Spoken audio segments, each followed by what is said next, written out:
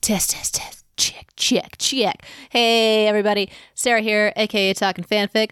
Welcome to my Season 3 opener here on Talkin' Fanfic, the podcast where we talk about fanfiction every, month, every 2 months, every 3 months. Whenever I feel like doing an episode, we keep it real chill here on Talkin' Fanfic. Welcome here. Thanks for tuning in, everybody. I hope your spring and your summer is going well.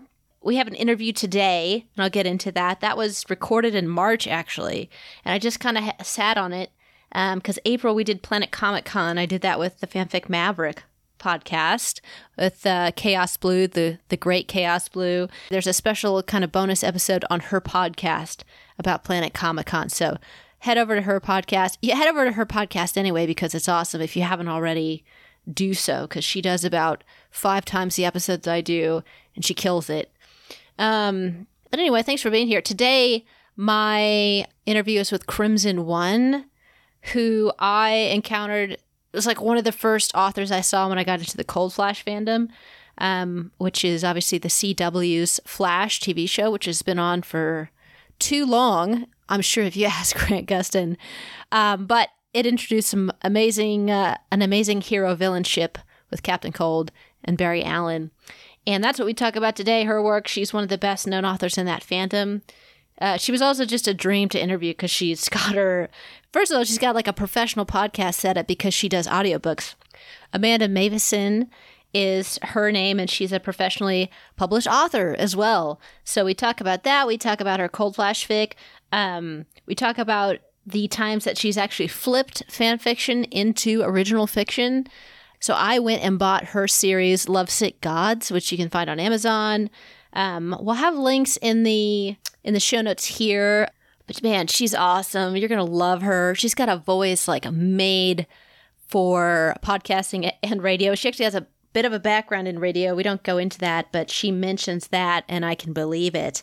And I remember just I think I was on Tumblr where I found out that she's also professionally published. And so I went to her AmandaMavison.com, and she's got this cute, sassy picture of herself. And she does like romance mostly, and explicit work. And it's just adorable. And she like looks hot and sassy. And I was like, oh, and she has red hair. And I was like, well, clearly I have to contact this woman, doctor.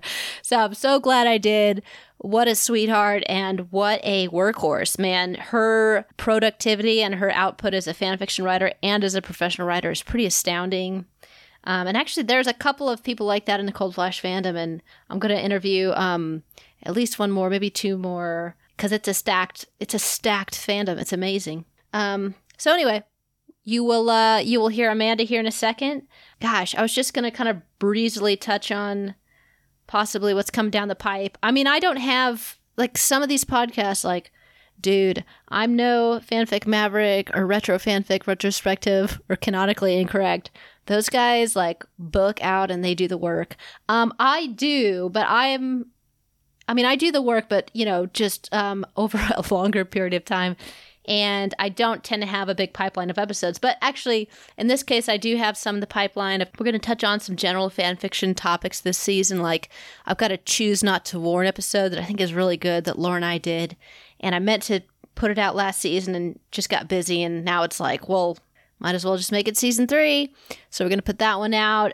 The talk I did with Brianna, the Instagram live I did with her, where we talk about ship shaming and all the kind of trouble that shippers and fanfiction writers get into on Twitter and Tumblr, and all that stuff. I think I'm going to put that one out too, because I put it on Instagram, so I figured I didn't need to do an episode, but I think a lot of people probably missed that live video, and it's kind of annoying just to have to watch it. So I think I'm just going to put the audio up on the podcast for you guys to enjoy, because Brie has great thoughts, as she always does. So, it's late, but we're going to do it in season 3. And then the big thing that Laura and I have been obsessed with, which is like, it's not popular. We just get into these things. And I was knee deep in the Cold Flash fandom and obsession. And then she was just like, oh, I've been listening to this band called Oasis. I was like, Oasis, like that sort of like Beatles tribute band. And she was like, ay. All right, easy. And I was like, all right. So I started listening to it and just got obsessed. And I think the reason is that for a lot of us, especially I think fans and fandom, and especially fan fiction people, we have to, in order to get to care about something, we actually have to hear the story. Like, that's what we do. We read and write stories, right? So the thing about Oasis is the story of the two brothers, Liam and Noel Gallagher. And it's just like the most dramatic, angsty, kind of tragic brotherly love story that you could possibly imagine. And it's still playing out right now, and actually right now in a compelling way, because both brothers, since the breakup of Oasis in 2009, Noel Gallagher, the lead guitarist and older brother, has been producing music pretty much since. Liam he basically took the remaining members of Oasis and formed a band called BDI. And that, it's just not a good name, but they made 2 amazing albums, and then everything kind of fell apart in Liam's life, and then he just did nothing from 2014 to 2017. And then he came out in 2017 with an album called As You Were, and it was a fucking rocker, and everyone was surprised because Oasis had kind of destroyed his voice. Anyway, I'm getting too much into it, but he's got a new album coming out now. Noel's got another album. They haven't spoken in 13 years, which is insane. But they're both making some of the best music of their career right now. So it's a great time to be an Oasis fan and a fan of Noel and Liam Gallagher. And of course, so you learn about the narrative behind what actually happened. And then as a fandom person and a fan fiction person, you start to put on the goggles. And anyway, I'm into RPF now, into bandfic. And I'm going to spend at least an episode with Laura talking about Oasis in particular, and at least that episode, if not another episode, talking about RPF, because it's never something I've gotten into, and now that I've gotten into it, I have thoughts. I mean, I always respected it as something that people do, but I think even then it gets short shrift, I think, and it brings up a lot of interesting questions about the nature of character and what is a fictional character, and the nature of celebrity and public personas, and the question of what is fan fiction and all that good stuff, which my friends at Retro Fanfic Retrospective actually had a recent episode on what is fan fiction. So they have some great thoughts. But anyway, so and we'll do some other stuff, but that's kind of why the season 3 icon has Captain Cold and Barry Allen, and then the Gallagher brothers. It's very random, but I thought it was cool and I had fun. So that's all I got for you. Amanda Mavison, professional author, writing Cold Flash fic under the name Crimson One. I'm so excited you're going to love her. So bear with me. I'm going to play my little intro music here, which is, for any Oasis fans, it's the theme from Supersonic. Oh, fuck. I forgot to mention Kyle. Cobra Kyle music, amazing. He did my last 2 seasons themes. He was nice enough, because I've always connected it with Cobra Kai, and he's a huge fan. So this season I was like, you know what? I just got to follow my passions and my obsessions.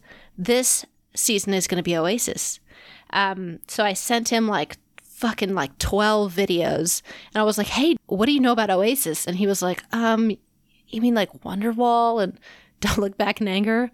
And I was like, yes, but there's so much more than that, and it's fucking badass, and you should listen to the first album, definitely, maybe, and it's amazing, blah, blah, blah. And then I erased all that because I was ranting, and I was like, maybe watch some of these. If anything intrigues you, just do it. And so he came back with the Supersonic theme, which is badass. So enjoy, listen to some Oasis, listen to Definitely Maybe. It's their debut album. It's fucking rock and roll, baby. Speaking of rock and roll, let's do it. Thanks, everybody.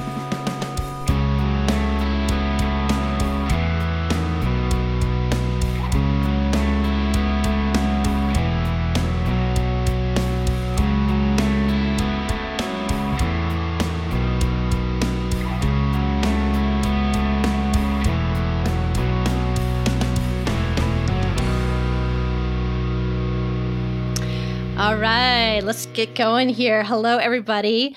This is Sarah, aka Talkin' Fanfic, and I'm super stoked because today we have an author and a fandom I've been excited about for quite some time, and this is the first time I get to talk about it. So please welcome Crimson One. Crimson One has published, let me see how many, like 70 some works, I think, of the Cold Flash fandom. Oh yeah, just alone in that. Yep. So welcome here, Crimson One. Thanks for coming on today. Absolutely. Thank you so much for inviting me to join this. This is really exciting. I love talking fanfic. Yes, it's one of my favorite things, which is why I do this. And we're going to get all into that. But just to do a quick intro, you also write original work. So can you tell us just like a little bit about like your real name and Absolutely. I my real name is Amanda Mavison. It looks like Mewison, which I always say thank you to my husband because he has the really interesting last name. And the whole reason I took my husband's last name was because I knew if you Google me, you only get me. So if you look me up, you can find my website and everything about me and all the works that I do. I've been Crimson One on AO3 for, gosh, I don't know how many years now, but I chose that name because I'm Crimson One on fanfiction.net as well, which is where I really started posting. And then I use Crimson in other places too. So like on Tumblr, I'm Crimson Domingo, and those are usually the ways you can find me. Or Akanichi Yobi, which is kind of the same thing, but in Japanese. That would translate to Red Sunday, like Crimson Domingo is kind of the same thing, Domingo Sunday. Oh, I love that. I hadn't even picked up on the Domingo Sunday thing. Yep. Crimson Domingo. It's actually supposed to be like a take on the song Sunday Bloody Sunday. Oh, and I've used it for forever. And I am a redhead, so it works in multiple ways. That's amazing. Well, you were starting to get into it, but also if you have, I'm just going to crack my beer here if that's... I would have, but I might have had a few too many glasses of wine last night. And I was like, maybe I won't. Though my husband is a sort of an amateur bartender, and he said, if you change your mind, honey, just shoot me a text and I'll bring you a cocktail. So that might happen at some point. That's amazing. You get like desk service, interview service. Exactly.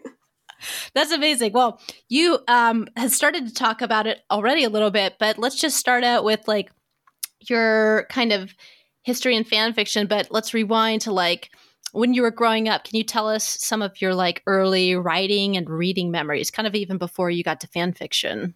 Oh, sure. I'm a very slow reader. People assume, I think, because I'm a writer, that I'd be one of those fast readers. And I have some really close friends who are like the speed demon readers who always make me feel like I'm like 50 pages behind you. But okay. So I'm really slow, but I was always really into fantasy and some way more adult books than I probably should have been reading. Like I read The Vampire Chronicles when I was 12. Actually, that's one of my favorite stories that kind of ties into how I got started in fan fiction, because when the movie came out for Interview with the Vampire, I think it was 92? I'm guessing 92, 94, something like that. I was really super, super young. I think I was like 10 years old. And I wanted to go see it. It was rated R. My mom said no. So I saved up my allowance. This is the one time in my life I actually got an allowance for 5 weeks, which is impossible, of course, as a 10-year-old, because I had seen in Barnes & Noble the hardcover. I was too young to know that, I could have gotten the paperback way cheaper, right? So I saved up, and the next time we went, I said, fine, you won't let me see the movie? I'm going to buy the book with my own money, and you can't stop me. And so then she rented the movie for me after it came out, and it didn't stop me from reading the books. I read them all. And it was actually Anne Rice Vampire Chronicles that was the first fan fiction that I was reading, which is ironic because she's one of those historic authors that put the kibosh on fan fiction, right? So you had to like dig into the bowels of the internet, using Ask Jeeves and web crawler, as I date myself for me, pushing 40 at this point. But like that was like the first stuff was me digging around the internet and reading Anne Rice stuff. So I almost feel like my first like love of any kind of reading just naturally progressed right into fan fiction so young. It didn't even feel like a separate entity to me. And that's probably why I think, why would I ever think lesser of fan fiction compared to books? Because that was it for me.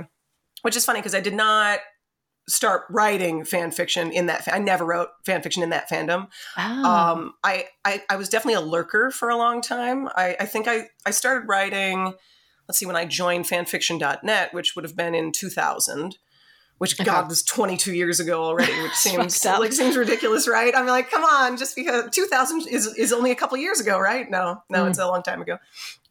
For those and for those who aren't familiar, FF.net, I think it started in like 98. So 2000 was like the real, like by that point, that's when it was starting to ramp up. And I know I was in the first, like, I think 16,000 people to join, because that's like my number. Oh, yeah, you can see your user number. That's right. And actually, that's where the Crimson One came from, is once upon a time in the beginning of fanfiction.net, you could have the same name as other people. Like, there were a million Crimsons. We could all be Crimson and it didn't matter. And then they realized how complicated that was for people to find authors. I mean, like, you could click and your link would still be you. But if you're searching for somebody, that was a pain in the butt. So they ran this algorithm and it just auto-assigned numbers to you based on when you had joined. That's how I became Crimson One. I was only the second person. So whoever was the first Crimson got to keep Crimson. And I got Crimson One because I was the next one. So that really tells you how early I was in, like, FF.net's heyday. And I just never changed it. Like, they did that. Auto did that. And then they said, go ahead, now you guys can change your name to whatever. We just want everyone to have a unique name. And I just never changed it. I think I was, like, bitter because I looked up that other Crimson. I was like, you've posted like 5 things and nothing in like, like they never, and I'm posting hundreds of fics. And I was like, oh, I guess I'll just be Crimson One forever. What fandoms were you writing in back then? So my first actually was the Final Fantasy series. So Final Fantasy 7 and 8. 7 would have been the first ones. I remember the first ones I actually posted were like little character studies, one about Vincent Valentine and one about Reno for people who are FF fans. But the ones where I was really starting to dig in and getting sucked into the fandom were Final Fantasy 8 ones. And actually that's one of my other favorite stories to tell. It's because Final Fantasy VIII fan fiction was what made me decide to pursue writing as a career. I was reading this one that I really liked. It was very like heavy and about emotional issues and things for the character Zell. So like dealing with, suicide themes and really heavy stuff, and I'm like 7th, 8th grade at this point as I'm reading this, which is very typical. That's a very common thing, right? Because we're dealing with those kind of emotional issues at that age. So it makes sense. You kind of get pulled into that and people will write those types of things too. And I was very close with the author, like, because I would comment all the time. And so we would talk back and forth. And she ended it in a way where he still ended up killing himself. And I was like, you can't do that. You can't, please, there's got to be a way. And she said, I agree, but I couldn't think of a way to write it where he could live. And I said, can I try? Can I write an alternate ending to this fic? And she said, absolutely. So it was also my first collab. And so I wrote like an alternate ending, separately that I posted saying, hey, I have permission. I'm actually working with the original author on this. And I tried to find a way to work him through his issues so that it could have a happy ending. And it was because of that, one of the anonymous comments I got at one point said, I'm so glad, that you did this. I really needed to hear this. I've been going through some emotional issues and cutting and all these things. But because you wrote this ending, it gave me hope. And at least for today, I threw my razor blade away. And I was like, I'm a kid myself, so I'm all emotional about this. I'm like, the fact that something I wrote could make somebody feel that way, that was it. That's all I wanted to do after that. I'm like, this is going to be what I pursue. I want to be able to have that kind of effect on people the rest of my life. And, in different ways, for different stories, but that just meant so much. And all because of fanfic and actually having that community involvement with talking with people and getting to be friends with other authors.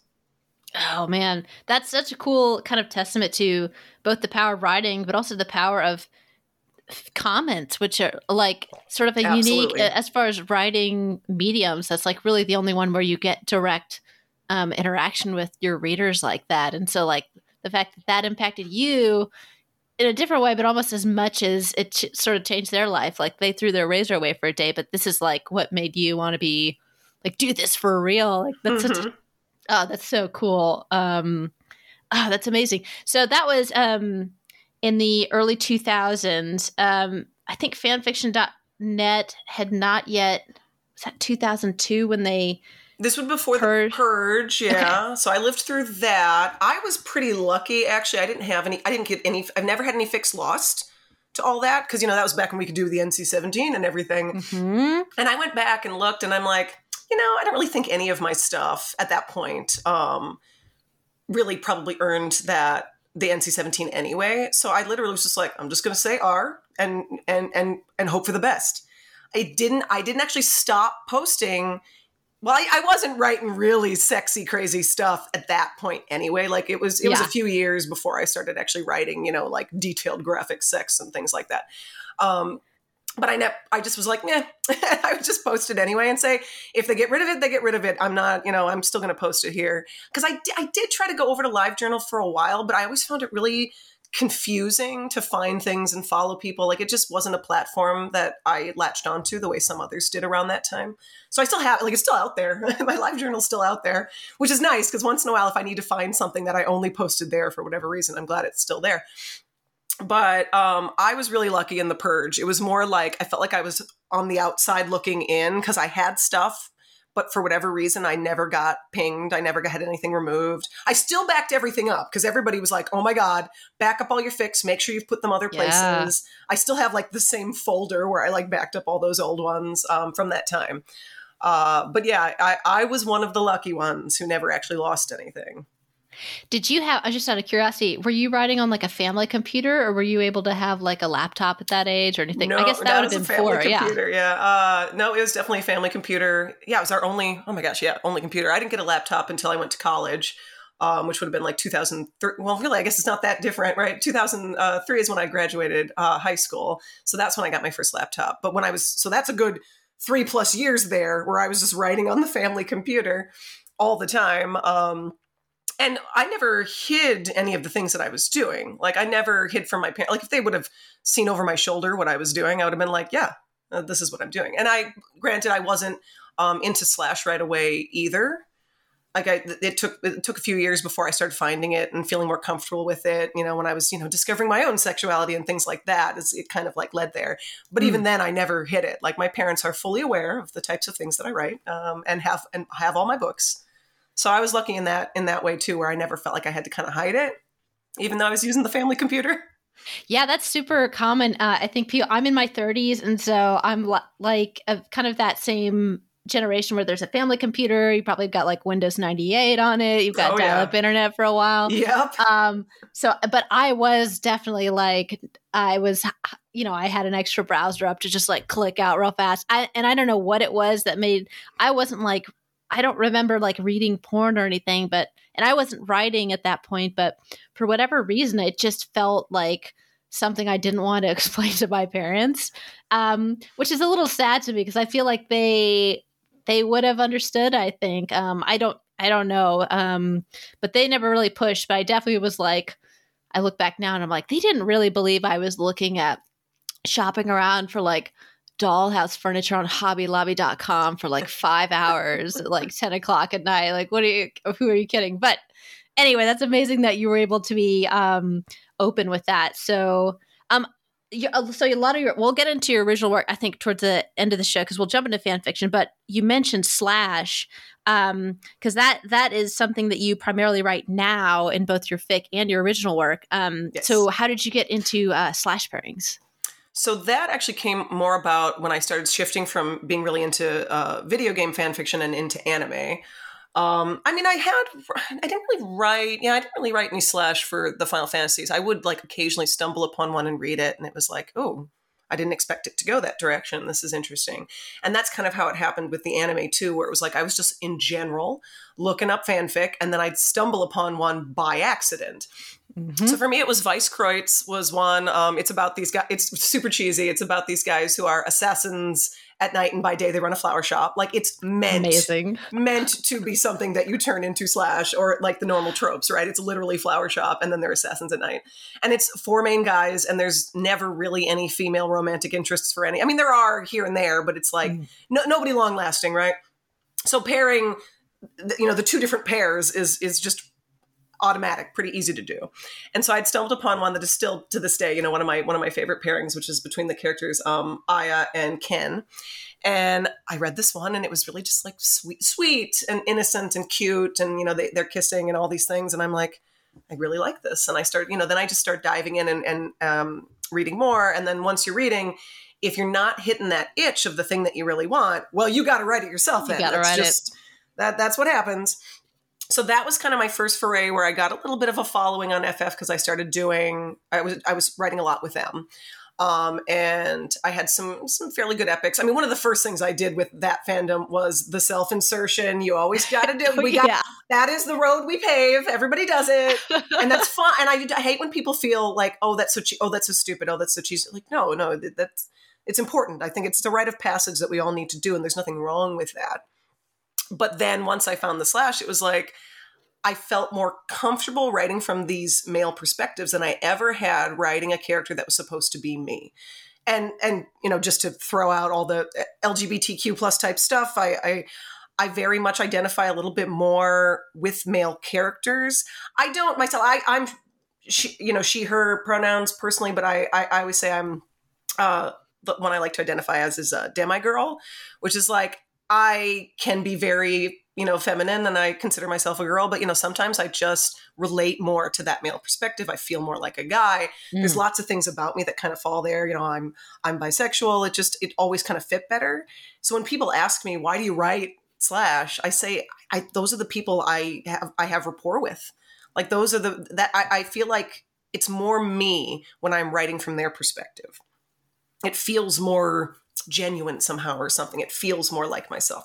And I know it's different for everybody, but for me, that was it. So stumbling upon this was like eye-opening for like my sexuality and my identity. And I just felt the muse kick in and loved it. And I eventually transitioned to Sayuki, which is another one where I was fairly well known and popular at the time. Like, I mean, I don't know what's popular as a fanfic author. It's hard to know. Like, I felt like I was popular because I got a lot of comments and had, some good followers and likes and all those things.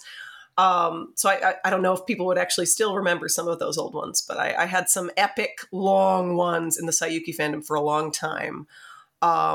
And the same thing, it's four main character guys, very easy to set them in the two pairs. Mm-hmm. It's kind of written that way. And from there, I dipped my toes in a few other different anime fandoms for a really long time. It was a while before I actually did slash. Because, anime and manga and video games, it usually people think of it as yaoi, which I hate that pronunciation. It drives me crazy. I always say yoi. I've always grown up saying yoi. Like if you hear a Japanese person say it, I feel like it sounds somewhere in between the two. Mm. And so I'm like, it's hard for me to say yaoi. That's like one of my little pet peeves. And I'm like, I know that's how literally everybody else pronounces it though. I know I'm in the minority here, but I always said yoi. And people will have different definitions for what both mean, right? I mean, they mean the same thing. You're pairing two male characters together, slash, same thing. But I always thought of slash more so like live action. And then I thought of yoi as being, the non. That was how my head interpreted it at the time. And I'm pretty sure it was Supernatural. That was my first like live action dive into it kind of stuff. So it's like I just did the whole transition. And eventually I was just hooked. But I usually will have like that one fandom that I'm totally obsessed with for a given period of time. Mm-hmm. And then, you move on to the next. And sometimes you'll go back and revisit. But I actually, in college, my freshman year, I did an entire paper about like the history of yoi and where it came about from the Japanese perspective. Like, why is this happening? So, I mean, I've even in the academic circles discussed a lot about fan fiction and slash culture and all these things. So, that's so cool. Were you in the Supernatural fandom long? I noticed on your AO3 page, I think you have a couple Dean Cass posted there. So AO3 is was a lot later for me. So most of my Supernatural stuff is on FF.net. I didn't transition things over because I was like, it's going to take like a million years. Like I put a couple, like I tested a couple. I'm like, let me see if some of these old fics, if I just throw them up. But I'm like, the ones that I've written are so long, I just couldn't imagine moving them all. So if people want to see like my old Supernatural stuff, all of that is on FF.net.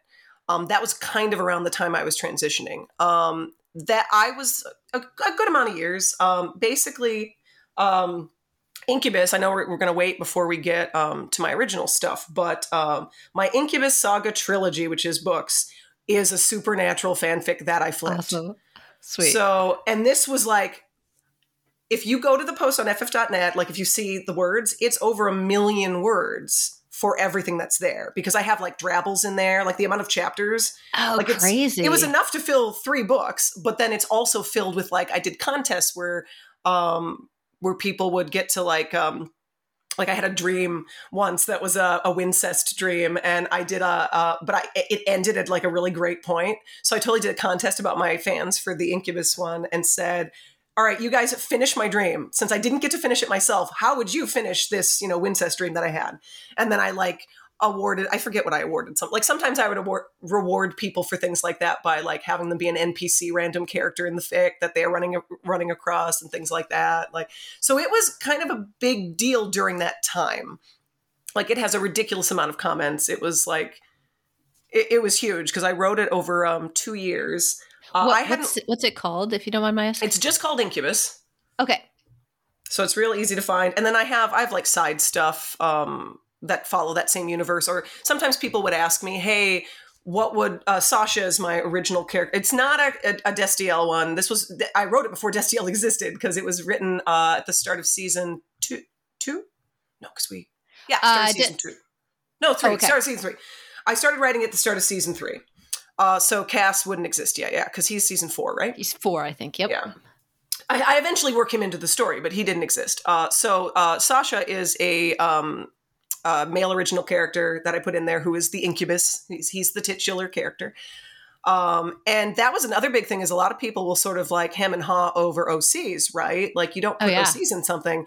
And everybody just loved him so much that nobody cared. And it got a huge following, which was so exciting. It's one of the reasons that it still is one of my most popular original books because I had a following of the fanfic readers who kind of went with me when I turned it into an original story. So that was very helpful. But the funny part about that one was, so when Supernatural was first coming out, I was in college and I remember seeing the trailer for it when I was home for the summer vacation and going, that looks stupid.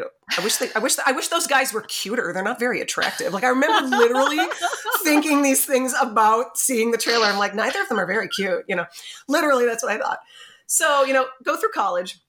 Hadn't watched the show. That would have been the first 2 seasons. Then the summer after college ended. So this would have been 2007. My sister-in-law, not yet then sister-in-law, but bought my husband for his birthday, season 1. So we're watching season 1. We are instantly hooked. We're like, oh my God, I love this. I'm I'm remembering how I felt about that trailer. And I'm going, the hell is wrong with me? These guys are gorgeous. Why did I not find them attractive when I was first watching this trailer? But my husband loves it too. We're so invested, absolutely loved it. So season 2 was going to come out a week or 2 before season 3 started airing. We bought it and binged it so that we could be ready to watch season 3. So we bought 2 on our own. And it was while we were watching the show. I don't know what episode it would have been. But I literally remember, I can picture this moment. This was one of those author epiphany moments that rarely happens, where I'm standing behind the couch in the basement in my mother-in-law's house, as we're watching this. And Sasha as a character literally just came to me and said, this is my story. This is where you're writing me. This is who I am. He was fully formed in my head. I knew what he looked like. I knew his background. I knew everything about him. It was beamed into my head. He's for Dean. He is meant to be with Dean. And I started writing it. And you can see that so I wrote it between seasons 3 and 5. And you can definitely tell because I'm weaving in, I start it before that happens. I think I started writing it right before the season started. So they have their initial meeting Sasha going on an adventure thing. And then I weave it into that season. So certain episodes you'd recognize, when they deal with the 7 deadly sins and certain things that happen with Bobby. And then when Castiel appears, it's just the way things happen is differently. I have my own version of the devil that's a main character, and I did everything very differently. And it was just a lot of fun. I actually had people writing fanfics of my fic, which is one of the best feelings in the world. That's actually how I became good friends with another really great Supernatural author, Dean Girl 1. She's also Dean Girl 1, isn't she? Yeah. Who's fantastic. Also a scholar who's done a lot of talks at universities about / and fan fiction and how wonderful it is.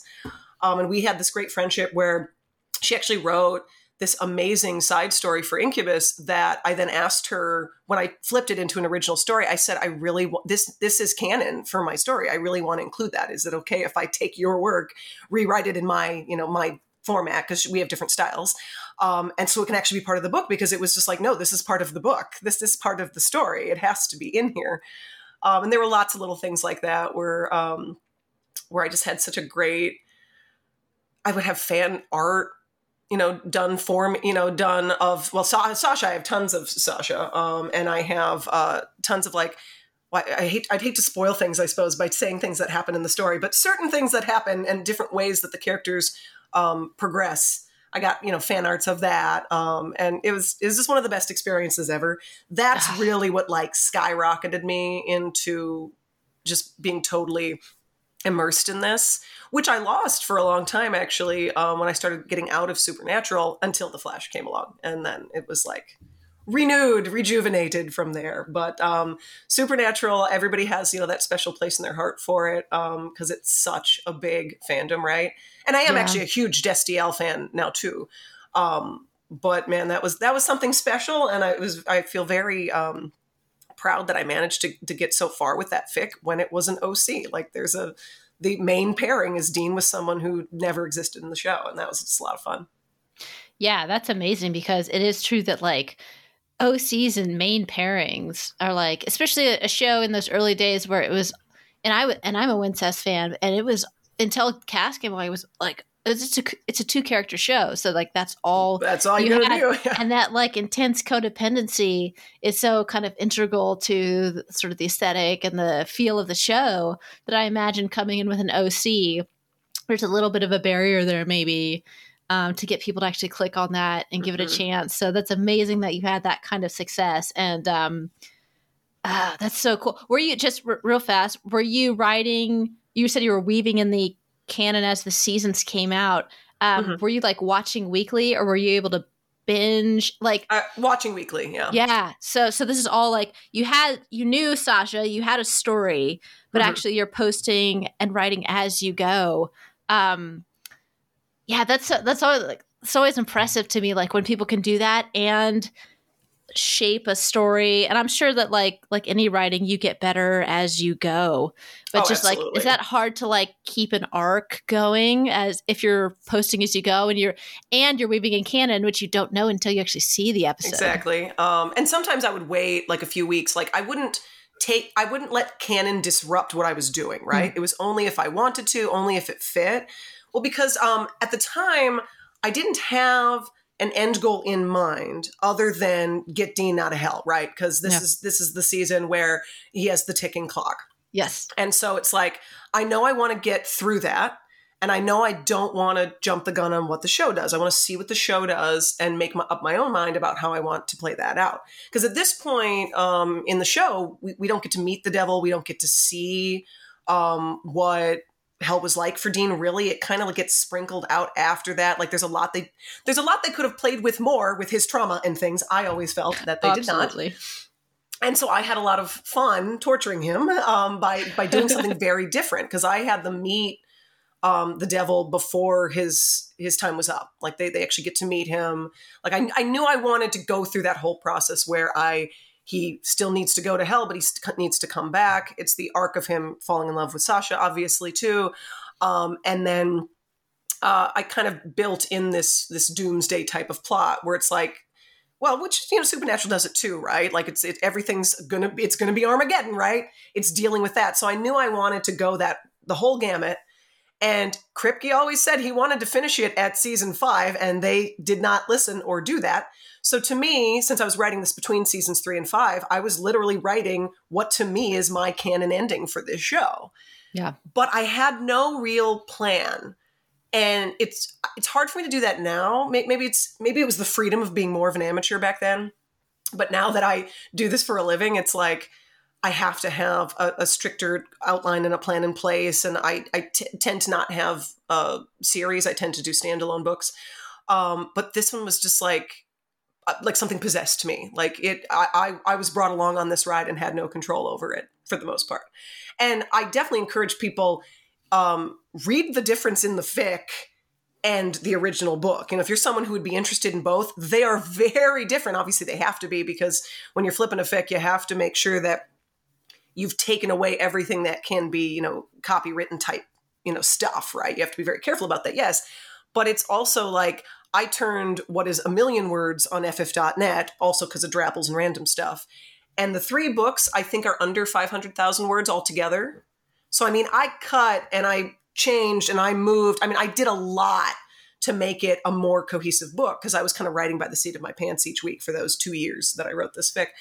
And yeah, it's a very different experience. And it was definitely like writing it episodic like a TV series.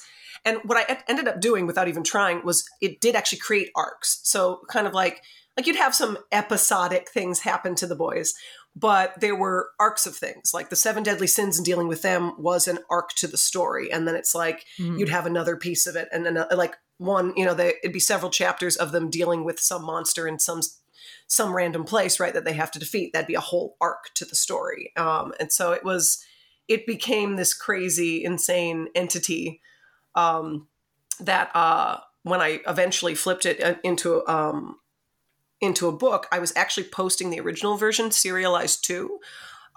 There's this website called Big World Network that I actually was like a co-owner for the company for a while, but then stepped away. But the idea was to kind of like fan fiction post serialized original stories. And it was perfect for fitting what I was doing with Incubus into a season, if you will, almost just like it was its own TV series. So it lent itself to all that very well. So it felt like I was writing episodes instead of writing chapters. Yeah. So you're kind of like learning about pacing and structure and all that stuff, like just by nature of doing it, and probably not consciously thinking. I mean, maybe you were at that time, but I'm sure that's a huge lesson. And then flipping it into original is like, and we'll get into that obviously with Lovesick today. I imagine that's just like a huge like workshop into like examining what you've done and revising and how to make it better. Well, let's talk about how you got into Cold Flash, because this is your main fandom and your main ship. Yep. What you said after Supernatural, maybe it had been a while. How did you get into the Flash and Cold Flash in particular? So the Flash is my favorite superhero. Well, fairly tied with Spider-Man. I'm also, if I can choose, Marvel DC, then Spidey's always been, one of my first favorite superheroes. But the Flash is one of my others. I actually have some vague memories of the 1990 TV series with John Wesley Shipp. Yes. Who I have met and is just the sweetest man in the world. If you ever get the opportunity to meet this man, he is just fantastic. I actually found a DVD pack of the season of that Flash at my local Goodwill that I bought.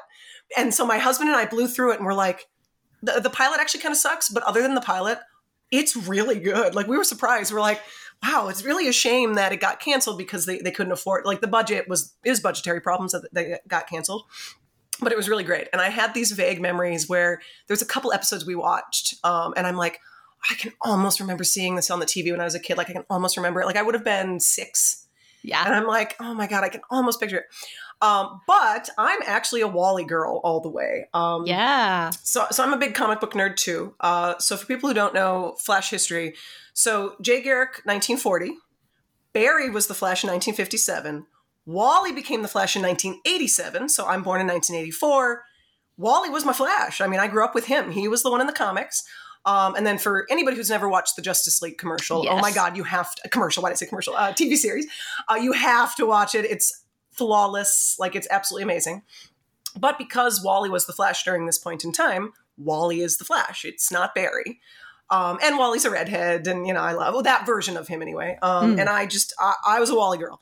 So when I heard that they were going to be adding the Flash to the Arrowverse, I was like, is it going to be Wally since it was Barry before? I'm like, oh, it's not. It's going to be Barry again. He's not even going to be blonde again? They cast another brunette? Are you kidding? Like, I was angry. I was like, come on. Like, I want something different. And I remember when he got introduced on an episode of The Arrow, and I'm like, this baby, this kid, he's going to be Barry? Seriously? I'm like, well, he is pretty adorable, but gosh, he looks like he's 19, which is the joke in the episode, too. Like, he doesn't look old enough to drink. But the thing was, I thought I found him adorable anyway. And I'm like, well, we have to watch it because Flash is still my favorite superhero. So we have to watch it. And of course, it was unbelievably good. Like season 1, nearly flawless, like just so good. But I didn't even touch fic until I think it was like almost right before the season finale. Like I something needs to click in my head, I guess, sometimes for me to even think to look. And for whatever reason, I wasn't really feeling it. I didn't feel the need. I think I was too much wanting to know where they were going to take things. The one thing I knew for absolute certain was that during this time, season 1, Iris was my favorite female character on TV. I was like, the way they wrote her season 1, oh my God, she was just amazing. Like everything she did, she didn't do that damsel in distress thing. Like she'd need to be saved, but then she'd be the one to punch somebody in the face. I just loved her. Yeah. And I loved her and Eddie so much. Eddie is just... Eddie's the best. I love Eddie. And I was like, how are you going to make me want to eventually root for Iris and Barry when I love her and Eddie so much? But I trusted them. I thought, I was sad that it had to be that Eddie dies, but I was like, okay, I trust you to see where you go. But because I liked them so much, it made me, my brain start, going, I want somebody else. Looking around. I want somebody else. And of course, him with Linda was gross to me because for people who don't know, canon comic books, Linda is for Wally. So I was like, ew, gross. No, you can't be together. That doesn't make sense. And I actually loved Patty with him too. She was cute. She was super cute. And him and Felicity were adorable too. So but I just kept feeling like I don't want something to break up Iris and Eddie. They're such a cute couple. And so I thought, I'm just going to peek. I'm just going to look on AO3 and see what's there. And so I wasn't filtering anything. I was just randomly seeing what's there. And I'm like, filled with Cold Flash, right? Even at this point, there was so much of it. And I'm like, I could see that. I mean, they had some good chemistry. Wentworth is freaking amazing. So, okay. And then I started reading and it was like instant downward spiral. Like it was so, I was like, yes, this is what is missing. This is perfect. And I don't even remember what actually triggered my idea for the first one I started writing, which was Out Cold.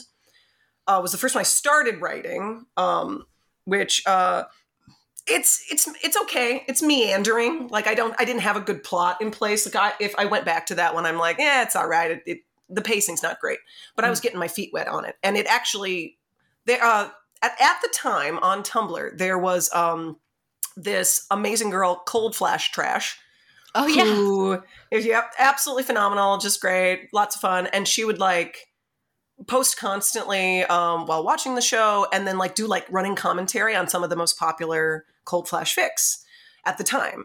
And when I was chosen as one that she was really getting excited about, I was like, oh my God, I've made it. And, people will actually see me and like this fic now because Cold Flash Trash talked about it. And so that kind of kickstarted things for me. And then I had done, after the first Bivolo episode, I had done At the End of the Rainbow, which is one I want to say, well, how close could rage be to passion? And so I have it where, Barry gets affected and then naughty things happen. Amazing. And that was kind of I want to say I'd posted one chapter of Out Cold and then I did that one shot. And the one shot was one of the first things that Red had read of mine. So that's kind of what started our relationship, who's also phenomenal and an amazing Cold Flash author. And yeah, it just kind of became a thing. Out Cold was the first one that kind of put me on the map for Cold Flash, but I mean, it's all right. You can read it. That one's about Len gets knocked unconscious and has amnesia. It's like the amnesia trope. Yes. So it's them forming a relationship without, he's aware of who he was, but he doesn't, because Barry tells him, but he has no connection to that life. And so them falling in love and then him getting his memories back and trying to sabotage things because that's what Len would do. He's naturally self-destructive. And just that whole thing. So it's a fun idea, but it definitely meanders a little bit. It's not my favorite, but it was my first. And then from there, in the Flash fandom alone, I have to have 70 some between drabbles and longer works. But it definitely was I'll just peek. I'll just look and see what's there. And we all know that means we are going to be hooked either to go down the rabbit hole of reading and or then have to write it ourselves. The just peek never actually works out. Yeah, it's amazing you have that. I had the same thing where I came over here from Smallville, which was, kind of pre-Arrowverse. It sort of started the CW's kind of superhero genre. And I was a big Clark Lex fan.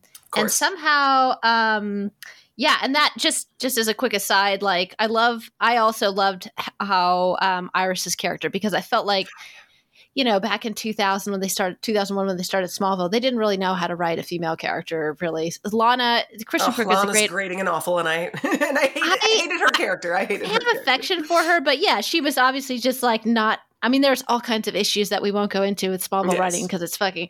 But the CW seemed to have learned some things, hopefully, over the course of Smallville and Arrow. And I was also just so impressed with the season 1 of The Flash. It was like, oh, you guys learned some shit. Like this is what Smallville sort of should have been, like well planned and well written. I think season 1 and season 2 of The Flash are near flawless. Yeah, season 3 is when it starts to have some issues, but I feel like it was that beginning, and that's actually a CW trope in and of itself. They will usually have 1 to 2 perfect seasons of something, and then then it kind of doesn't hold up to the same standard or quality usually after that point. But we always have fan fiction to fix that. Yeah, absolutely, and it's interesting because I got to the fan fiction first. I think I was reading.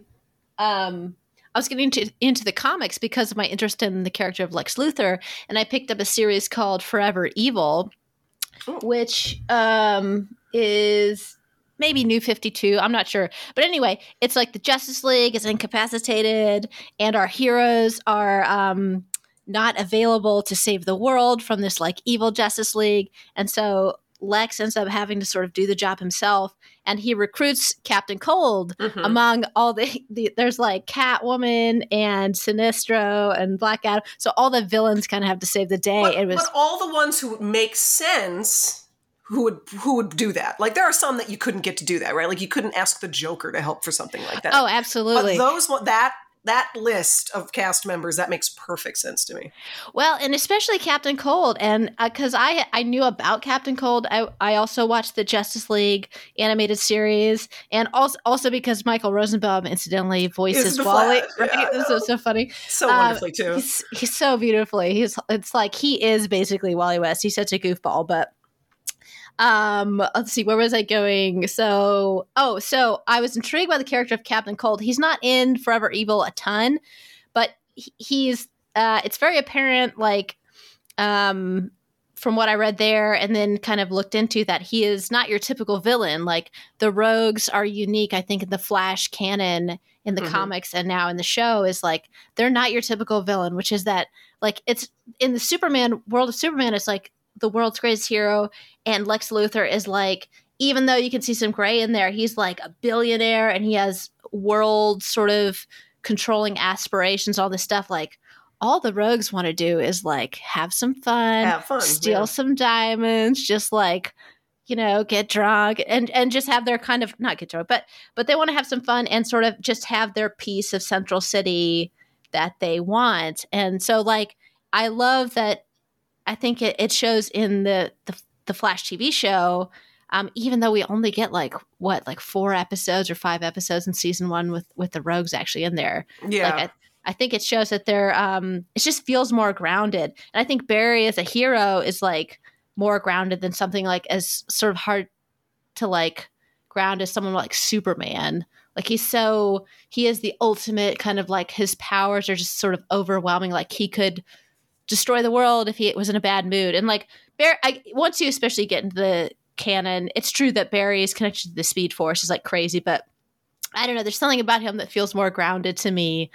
Well, it's all about him with his city, which I think makes you think more of like Batman. Batman's really just dealing with Gotham. Barry's really just dealing with Central City. Superman is dealing with the whole world and sometimes cosmic things. Yeah. And of course, depending on which material you're talking about, all of them can get wrapped up in cosmic things and worldwide things. But for the show, not really, except when we have a few of the crossover stuff where they are doing things like that. For the most part, it's like he's just keeping his city safe, and his villains are only concerned with things about their city too. And so it does feel more grounded, I think, automatically, at least in the way they present it in the show. Yeah, absolutely.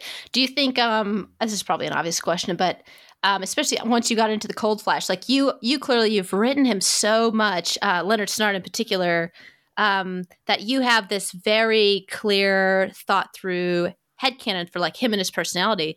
But we really only got a few episodes, and like Wentworth, I mean, besides being incredibly beautiful. And it doesn't even do it justice, obviously, to look at a picture of him. Like, you have to hear the voice and see him move and everything. It's amazing. How expressive he is with his hands, which I just love. Oh my God. But would you say that, I guess his performance in The Flash, I thought it was like, we need more, but what we got was great, obviously. And then you have him in Legends. Was that enough for you to sort of build that character, or was it sort of a collective group think of the fic writers in the Cold Flash fandom? I think it's impossible for it not to become the groupthink because, especially when you're really diving in to a pairing in a fandom, you're writing and reading so much that it just kind of exponentially grows. It's like, I no longer need to even care about what we actually got as material because I have taken in all this material. Like, for example, we collectively decided he is Len because he's Len in the comics. He is never once Len in the show. That's crazy. Never once. You're right. And I mean, Lisa still calls him Lenny. But other than that, it's like he's never called Len. But for people who aren't familiar with the comic version of him, he hates the name Leonard. He hates, you don't call him Leonard. Only his closest friends are allowed to call him Lenny, but he's Len. He's Len Snart. And that's how he would introduce himself. So, and if you know that, then that's just how we kind of started writing him. Because I'm sure certain people like Redhead, for example, she is like crazy scholar, will do insane research type of person. And then she can write like these crazy Tumblr posts where she's detailing all of these like things about how his performance was this and how it ties into these comics. Like, I don't have the patience for that type of thing, but it's like, thank God she did, because she also, I think, gave me a lot of insight as I was reading, like any of her works and any of that stuff. And it's just like, oh my God, so many amazing things. But I feel like there was a few people who would try to do Leonard, and we're all like, no, it's Len. It's Len. His name is Len. That is what you call him. And because that's where it's coming canon.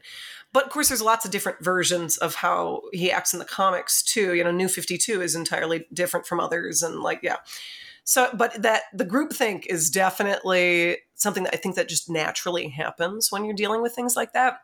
Like, for example, for anybody who's familiar with Michael Snart, I was going to bring him up later. You got to bring up Michael Snart, which and that is Cold Flash Trash's baby. Literally, I'm pretty sure she's the one that created him first. And of course, the name Michael is coming because of Prison Break, which makes sense. Also, because Michael Ironside is his dad, that kind of works too. Plays his dad. He plays Louis Snart. I totally forgot about that. So you also get that Michael in there too. So like some of us will say, well, I think it's probably literally Leonard Michael Snart. And that's just throwing that out there too. And so it just was perfectly natural. The idea, if he had a son, it would be Michael, because then it can also be like, oh, he's kind of named after Mick too. Then, like there's so many ways that name works. But that is like the group think perfect love child. I mean, it's just so amazing because there's so many different ways Michael exists, because he doesn't exist at all. Sometimes he's, like I've written him as like a kid in Len's building in Lovesick. Yep. It's not his, but he has a relationship with him. Of course, he's not Michael Snart then, he's just Michael, but... And then I've also, I've written him as a kid where it's like Len didn't know he existed, but, some girl he might have hooked up with however many years ago passes away and dumps this kid in his lap. A lot of people will do that route. Or he might be older. I've done a few headcanons where he's either a teenager or even in his 20s, because he could be, because, Len's in his 40s. So it's just, what I love about it, it kind of makes me think of Welcome to Night Vale, how... There's no perfect headcanon for what the character of Cecil looks like, because they don't describe him. But if you go on Tumblr and look it up, there can be a million different ways this character looks, but we're all like, yes, that is canon and that's canon too. And so is that. Anything can be canon because, we've all kind of agreed to disagree in that way. And Michael's kind of like that too. There's no wrong way to write him because he's not actually a real character. But it was just such a fun thing that one person came up with them, and then we all started running with it. And now it's like anybody who gets into Cold Flash will very quickly become familiar with the existence of this character. Oh yeah. I was so excited when I found Michael, because a lot of those, it's like a found family where Barry, then if Barry ends up in a relationship with Len, he's kind of like helping out with Michael. And it just ticks all my boxes, because in the Clark Lex fandom, he, due to a what do you call that? I don't know, when the comic book writers go back and change something, Clark and Lex actually have a test tube baby together, which is Yes, they Connell, do. Yeah. which the comic books like to sort of skirt around and ignore and call him just a Superman clone. And it's like, no, Nope, he is their love child. he is their love child. So I'm all about love children. So I was like, oh, there's one here too. Like, even if he's not related to Barry, it's just like, fuck yes, Yeah. that is exactly what I was hoping. And it's more impressive that it was actually created by the fans. Like, Yep. that's amazing. Like this, the Cold Flash fandom continues to amaze me with like the quality of the writing and the ingenuity and the creativity. And it's like, God, you guys rule. You're so awesome. Well, let's dive into Timeless first. If that's all right. This is one that, and I feel so bad because I should have posted on the Discord like weeks ago, but I posted yesterday afternoon. I was like, if anybody has any questions, I'm interviewing Crimson tomorrow, and they were very excited. So I wanted to read a comment here, just a couple of them. Ice Baby, who's also known as Luna, because I told them we're doing Lovesick and Timeless for the most part. So Luna says, Timeless is one of my favorite Cold Flash fics. I just love the combination of a late series Barry with the timelessness he has from the Speed Force and early series Len with his own brand of timelessness and how they come together, and the changes that Barry brings about, including Wally's earlier entry and beginning as Kid Flash. It broke my heart for Len when he realized Barry wasn't quite as present as he thought.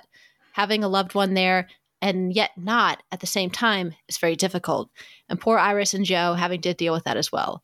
I love all the little moments between Ebbard, Wells, and Barry too, and all the little hints of things to come that he gives. The resolution was awesome.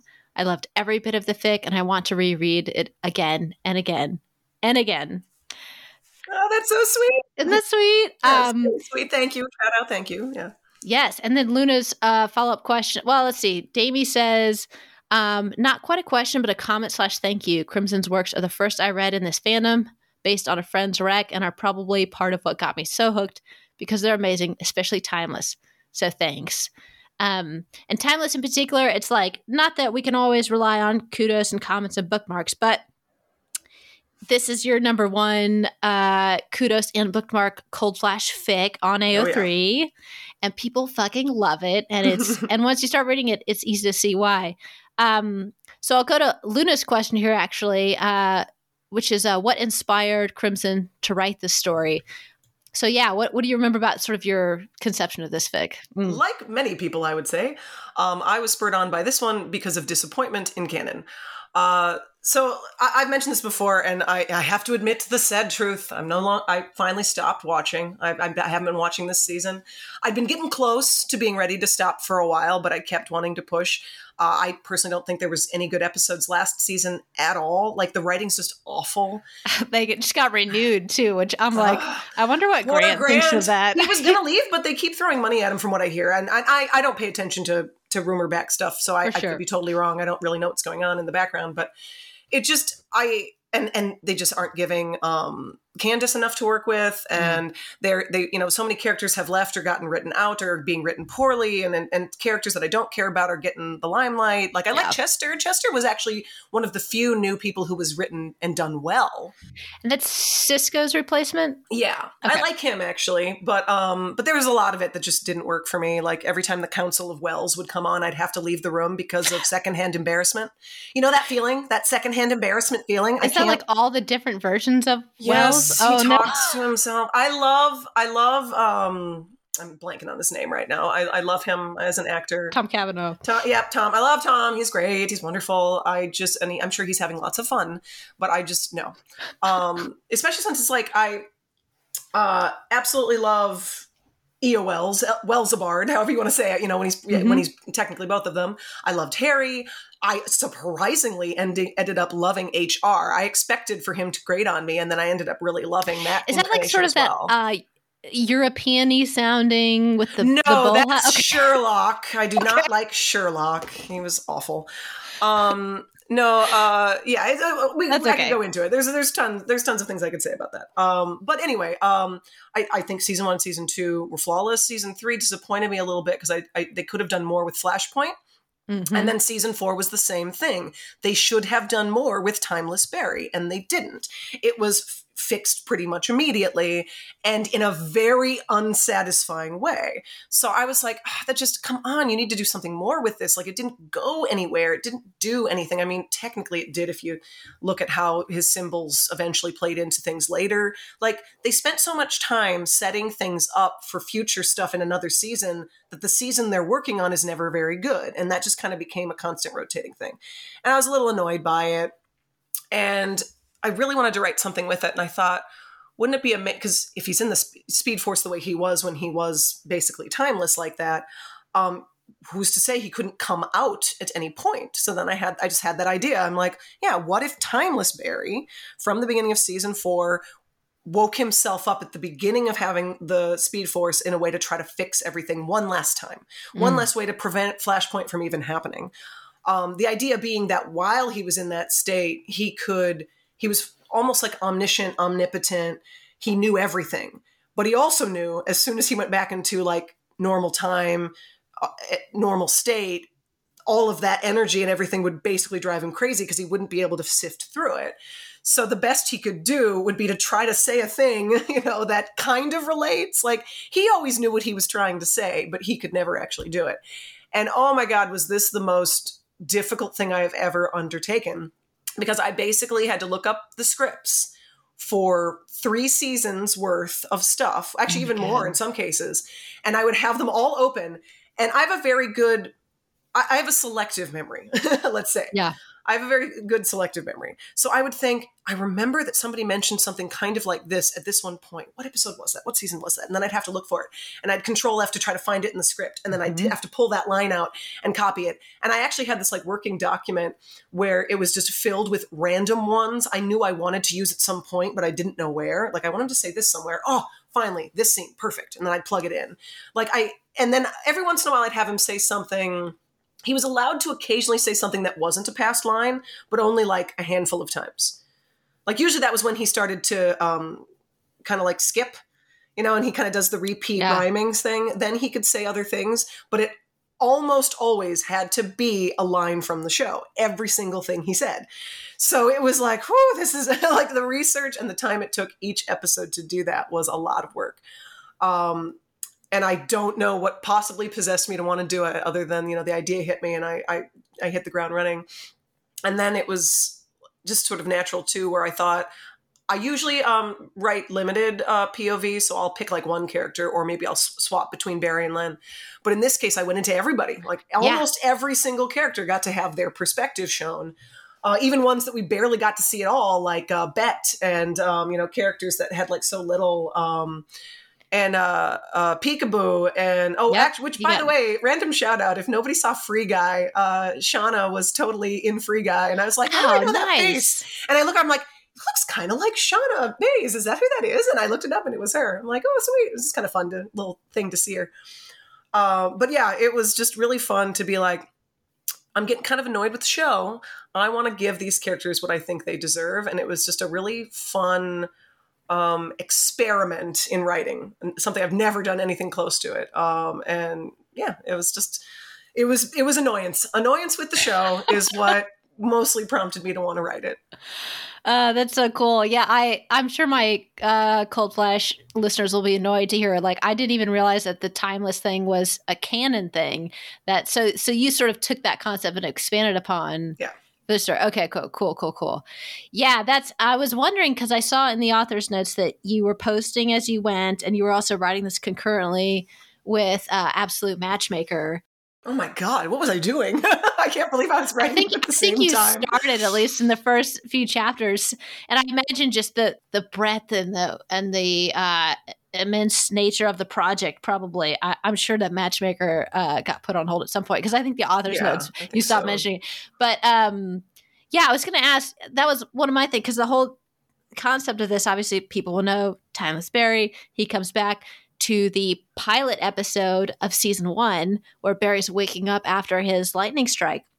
And so, as Luna said in her comment, you have season 4 Barry and now in season 1, but he's not quite there. As you say, he's like timeless. So he's like kind of scattered in the past, present, future. And it's this really cool concept where, you see him, he'll, a character will maybe ask him a question or try and interact with him. And he might be lucid there for a second or sort of answer their question, but it goes into these like lines where you'll recognize it from like, oh, that line is from like that episode where he's walking with Iris and they're talking about, and he starts talking about being an Uber nerd and ant parasites or something like that. Yes, like something like that. Yeah. So that's how you use those canon lines, and then so he's kind of like, he's just like scattered. Where was I going with this? So it all kind of comes around in the end, where at least I remember there's a section where Barry's, I think before he interacts with Len, or he's thinking about Len, and you get these lines where you recognize a few of Len's lines from previous episodes, but then there's some that you don't recognize, but that you come around to later towards the end of the fic. So since you're posting as you go, is that something where you would like make a note to like, I know I want him to say these lines eventually? Yep. Oh, that was very purposeful. Yeah. So when I did that, I'm like, okay, I have to put these lines, and then I'm going to put a few random ones, and then so when I'm writing, and this is true for fics, original, anything, I have the document where I'm writing it, whether it's chapter by chapter, whatever, and then I have the notes document, and it'll be 4,000 words worth of notes, and in that case, yes. So I had that. It was like, okay, these lines have to fit in at some point. I think there was one that's like the hint of them potentially getting married sometime in the future. Like, okay, you don't get to that point in the story, but you kind of get the hint that it would be a line he would say someday in the future. Like, I have some of those too, but I absolutely planned to fit like all of them in. Or like how when Barry and first meets Lisa in the fic, before he leaves, he says, "Thank you for the advice," or whatever it is he says. And she's like, "Sure." And then she actually does give him advice later. Yeah. And that's what the thank you was for. But it's like, it's like all the that's amazing stuff. Yeah. Like that boggles my brain a little bit, like thinking about how stressful that would be to plan and execute. Like that's wild. It was, but it was also just, it was a lot of fun too. And actually, I'm remembering too, Luna mentioned, and then dealing with Len, season 1 Len, but with his own timelessness. Because my thinking is like, Barry's coming. Oh, and this is a good thing to mention too, for the idea that Barry was lost in the Speed Force would have been after Len died at the Oculus in Legends. So the idea is Len was actually there too, but a little bit less stable. Oh. And I give the hints of that basically right at the beginning, and then kind of bring that back around. Like, yes, because Len went, because a lot of us have the idea that, he could still technically be alive because he blew up in the core of this thing of time. Like he could be particles in the Speed Force. He could be something. Oh, yeah. Like trying to pull himself back together. So he was kind of the force, that voice pushing Barry to leave his timeless state and try to do this, is what I was trying to hint at. So then even though Barry goes back to the pilot episode, since on some level, Len had touched that same timelessness too, that kind of bleeds in after he meets Barry. It kind of bleeds, like even before he meets Barry, really, he starts, because he remembers. He's having dreams, I think. Yeah. Dreams about being lost in the void of all that. And I thought, and I didn't plan this right away. Like I wasn't necessarily going to do that. Maybe a little bit with Len, because I didn't actually know how I was going to end this fic when I started it. Like I didn't know how I was going to do the cube ending and and tie in the symbols. I wasn't quite sure. I kind of let the characters bring me there.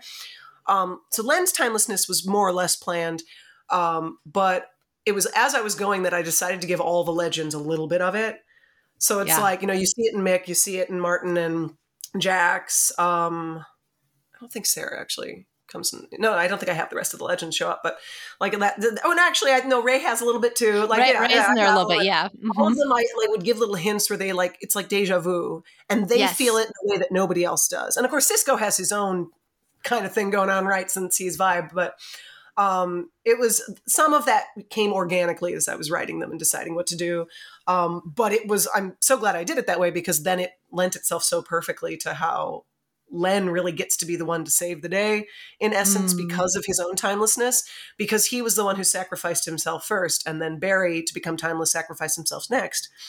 So really, Len kind of had to be the one to pull the final trigger, because he set it all in motion even before Barry. Ah, that's so cool. I think I I've read this twice now, the first time around, and then the last day or two since. So I was probably rushing through a little bit. So I think, and also I think if I would have seen a little more Flash canon, I would have picked up on that more. Like I knew I was like something about Barry's connection with Len is giving Len this timelessness. I just hadn't thought about sort of the Oculus thing and it coming full circle like that. It's so fucking cool. And actually, extra shout out to Red Harlequin on both in writing fics and Tumblr friend. She got me the bound version of Timeless that I have sitting next to me on one of my shelves. I'm going to blank on the name of the person on Tumblr who's been doing this, but if you look at my Tumblr and find my post, I added that person, so you'd be able to find them for anybody who's interested. But this person is binding your favorite fics, in just gorgeously, amazingly. Like I know a lot of people have that hobby of doing book binding, but it's just beautiful. Like they're all unique. Like they chose like a red and blue cover for it because it's called Flash, right? And it just like there's little lightning bolts as the like space breaks, and it's like this treasured possession of mine now. But Red Harlequin contacted this person and got it for me, asking if I would want it as just kind of like a gift. And it's because this is a story I could never flip. Like you can't flip a story like this. It's far too ingrained in canon. So still being able to have like my own personal book version of it is really fantastic because Timeless is one of my favorite things I've written. So I'm glad it's one that so many people really like. Oh, that's awesome. Yeah, Red Harlequin, I think is one of the mods on the, I found the Cold Flash Discord. Yes. And it's so cool just to kind of like see everybody there in this fandom, which is crazy. Like the fan artists are amazing. The writers are amazing. So cool. Yeah, it just still continues to impress me, like how, and we'll talk about this probably more with Lovesick here in a second, but you seem to really thrive and like sort of plotty stuff. Not that you don't get those great character moments, but there's like so much going on where Barry's trying to piece together this future where he's trying to save everybody, where everybody lives, Eddie lives. He knows he can't save his mother, but he's trying to save Leonard, and I think there's probably some other people in there. So he's got his motivations. Thawne is trying to get home and get revenge on Barry. And yeah, as Luna said, those interactions between Thawne and Barry are great and very touching. And it just reminds you of like why Barry's such a great hero. Like the first thing, Thawne kind of starts to figure out that Barry knows more than everybody realizes. And he like looks at him and says something like, "Do you know?" Like, do you like? You get so angry. Like I hate to say it about myself, but even when because I reread this one a lot too because I love it so much. Like we are our own primary audience, right? Like that's why we write it for. And like that's one of those moments that always gives me chills when I reread it. I'm like, I just love it so much because I have a certain sympathy for his character, comic book wise too. Like because it's a love-hate relationship. He loves Barry. He just can't get out from under his own ego and, allow them to just kind of work and forgive each other. And it's sad. It's sad. Yeah. Yeah. And the great thing is in this one, it's like like in season 1, you get tipped off as a viewer pretty quick that, Wells, there's something wrong with Wells and something's evil. And then you find out about Thawne. But Barry doesn't know until later, and Barry's not as fast as he needs to be. He's never fast enough. And so it's like Thawne has been pulling these strings the whole time, and Barry's really at a disadvantage. But in this one, it's like a true game of chess where Barry could see past, present, and future, and he's season 4 fast. And it's like this sort of, it's like more of a true kind of or level of ability between kind of hero and villain. So I don't know, it just felt sort of more compelling that way, and that like Barry's kind of a badass and he knows exactly what Wells is thinking. He knows what he's going to be trying to do. And Barry's not, Barry has the ability to work around that and still, get the end goal that he wants. So I thought that was fucking cool. It's like a more kind of elevated, heroic Barry, able to deal with the manipulative kind of season 1 Thawne, which was awesome. And of course, I don't know if there's anything more to add about one of the more unique things about this is that we, instead of Team Flash, we really have Team Kid Flash here with Cisco and Caitlin, and everybody's sort of supporting Wally as the hero. Was that something that when you first got the concept of this fic that you knew Wally was going to kind of be the Flash so that Barry could be off that or absolutely something. That had to happen because Barry couldn't be doing it, but somebody had to take up that part. And again, I'm a Wally girl. Yep. And again, so I was so used to comic book Wally, redhead.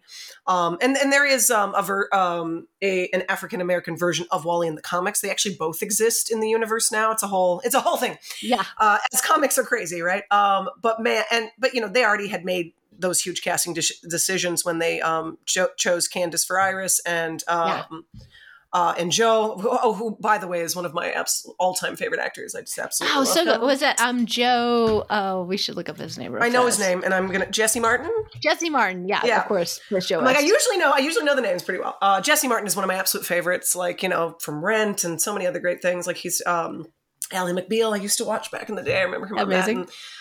Just so fantastic and amazing. So they had made those decisions. We knew we were going to have a different kind of Wally. And man, when I saw the casting choice for Wally and just his big smile, I was like, he's perfect. And he hadn't even acted yet. I just looked up a picture, and I'm like, oh, he looks perfect. Look at that big giant grin. I just love him to death.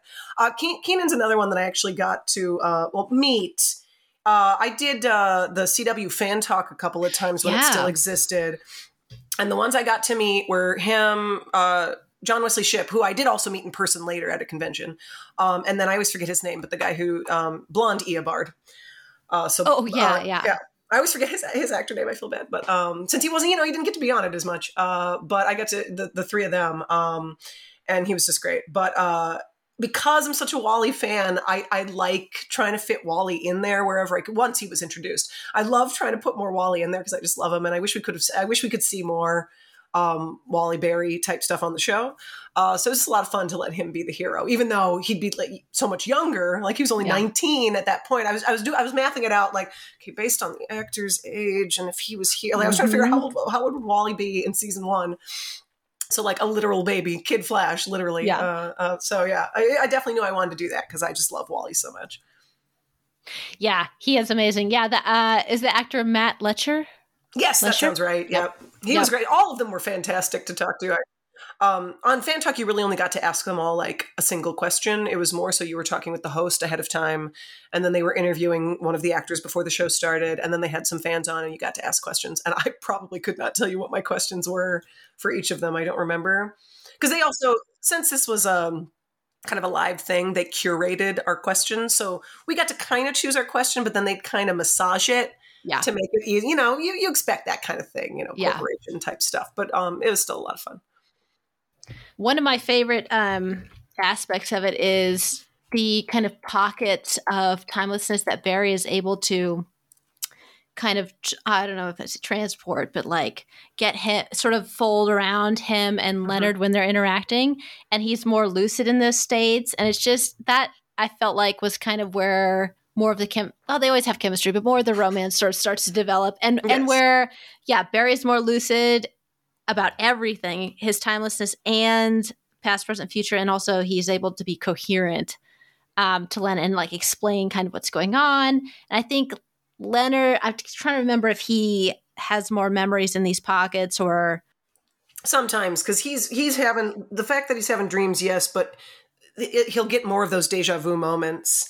And then it actually kickstarts more dreams. And it's not quite the same, but he can easily kind of, I make it so that he's almost more in control of the timelessness eventually. It's only around Len that Barry's able to do that, because Len's the one that has that ability eventually to sort of project himself into different times as well. Almost like a meta power, but basically just a remnant from the Oculus was the idea. Yeah. It's so cool. I'm going to read just this little part.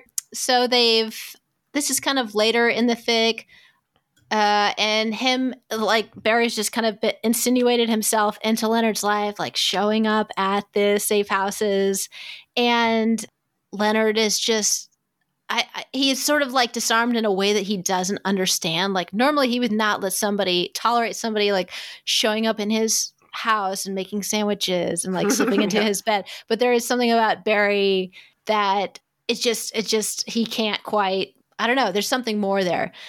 So this is they've been together, they made love, and they're sort of talking about that Leonard has these sort of he's starting to realize he does have these memories from later, and Barry's able to explain it's 2015, but when it's 2018, we can live that moment again. So yeah, let me just read here. This is Barry talking. I just need to hold out a little longer, and then when this is over, can we try falling in love from the beginning?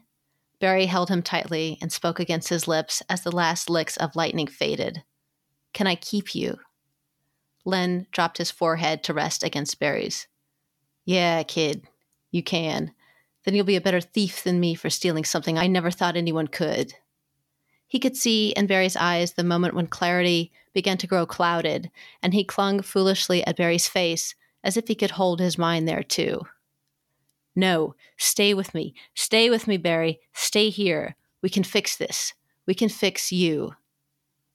Barry leaned into his touch, but his attention still drifted. I know you think it's silly, but I like the Captain Cold statue at the Flash Museum. Did you really have to steal the hockey cup again this year? You're nothing like Lewis, you know. He switched topics so seamlessly, Len almost forgot to feel the drop in his stomach at the mention of his father. Your grandfather would be proud of you for turning away from crime to help people. There came the drop, because Len hadn't done that yet. Not really. Not yet. He helped Barry out of the shower, helped get them both dry, changed them into clean clothes, and left Barry to his doodling in the corner of the bedroom as he went back to the kitchen to clean up properly. It took all his strength when holding the last clean mug he was about to put away to keep from hurling the damn thing against the wall. Soon wasn't enough, but it was the only promise Len had. So it's just, there's all kinds of like little moments, but I thought that moment was cool when Barry's there and then he's coming out and then Len kind of loses him again. And they have all kinds of moments like that. And it just builds this kind of like bittersweet romance that, of course, it's a happy ending and they kiss and Barry's there. It's like, well done. I almost always will give a happy ending because that's what I want out of my fiction. Because you chose that one, I have to mention one of the lines Len said when he's like, we can fix this, we can fix you, is one of the ones I teased earlier. And then the other thing, too, is I sometimes forget this because I'm also a comic fan. I will weave comic book things in as well. So there's a little Easter egg there when Barry says, did you have to steal the hockey cup again? Because Len, of course, is a big hockey fan because he's Captain Cold. I mean, and they have different names. The team name is different. One? It's different sometimes. It's different sometimes. But I forget which comic it's into, but he literally steals, like the Central City wins the hockey cup and he literally steals it. And you can see throwbacks to it in later issues of that same comic run where you always see it like in the background of his safe house. And so I'm like, I always thought that was so hilarious because like, again, they just want to have fun. Like, they're just having a good time. And so, yeah, I'll have like little mentions like that where I take things from the comic book universe too. So that was a lot of fun. Oh, I love that. Well, yeah, let's talk about Lovesick, if you don't mind. And well, obviously, we kind of hinted at it already. As your fans know, this has been adapted into Lovesick Gods, which these covers are amazing. I don't know where my camera is, so fantastic. But we'll talk about Lovesick just kind of first, and then talk about that adaptation. So. On this one, can you talk about sort of your original concept or the initial idea, what you were hoping to do when you started this? Yes, this one was actually a prompt. I feel bad that I can't remember who it was, but if I remember correctly, it was somebody who was commenting on something of mine on ff.net, actually. Because for a while I was actually cross-posting, so I would post stuff to AO3 and ff.net. I've kind of stopped just because I don't spend as much time on ff.net anymore, so I don't really cross-post as much. There's some fics that you can't find in both spots.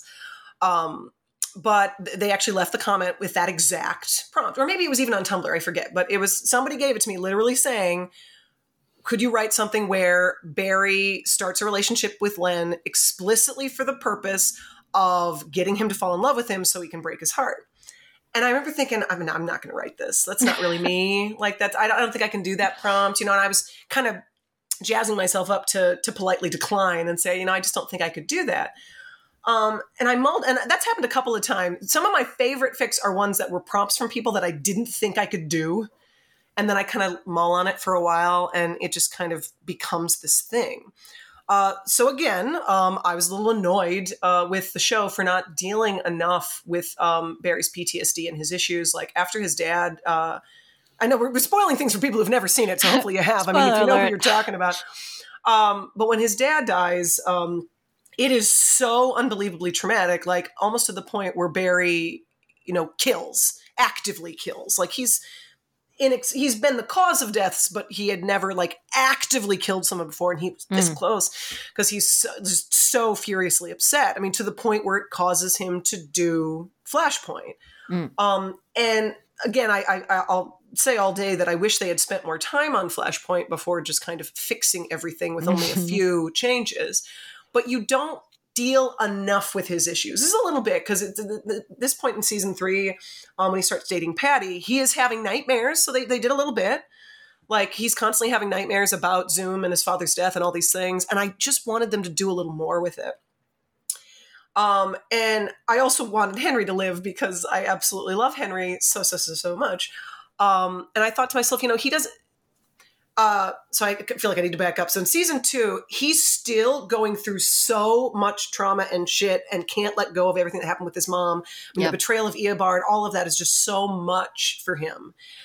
And then this is when he meets the Speed Force for the first time, more or less, and he kind of finally gets to let that go. Like he's finally over all that pain of his mom, only for it to happen all over again when his dad dies. And I was thinking, well, what if that didn't happen? What if the Speed Force didn't magically, kind of help him get over it? And he's still dealing with all this stuff because, he has all this weight of being a superhero. There's all these other things going on. And so it was like, imagine if he was still dealing with that trauma like a normal person, would, like having to actually shoulder all of this. And I didn't set out intending to so very clearly make someone with bipolar depression, which I can very openly admit is something I have struggled with myself. It's very much like a family thing, the women specifically in my family, something that we deal with. And it wasn't on purpose. It kind of just went there on its own. It's like, to make that story work, Barry had to be that version of himself that just couldn't handle it all. That was just kind of spiraling. It was the only way that it would make sense that he would feel that way. And he had to be able to justify it to himself. And before I knew it, I was doing therapy for myself for something I had gone through and gotten over, but maybe never really got to address, not through therapy, not talking it out as much as I maybe should have, because it was like a really low point in my life. So it's like I was in a good place writing this, writing it, but it was like I was getting to go back and touch on my own trauma and remember all that and kind of get over it in a way I never really did. And it wasn't on purpose. Like Barry led me there on his own. And before I knew it, I was literally in a way writing my own story. And those can often be the best, right? When you inadvertently are kind of a different kind of self-insertion, right? Like obviously I didn't get someone to fall in love with me to break their heart. It wasn't something like that, but just that being in that place where it's just too much and you, without meaning to, end up lashing out at the people closest to you and you can't seem to stop yourself. It's like there's this voice in the back of your head yelling at you as these words and actions are coming out of you, and you're two separate people and you can't stop it. And it was, it's very therapeutic to write it that way. It wasn't intentional, but before I knew it, that's what was happening. And I know there are some of my biggest fans have never read it because the premise seemed too close to home, like too hard to read, knowing that Barry was being malicious was just too hard for them to take. And I totally understand that. But I also appreciate the people who have commented on how real it feels, because it ended up coming from a place that was very real.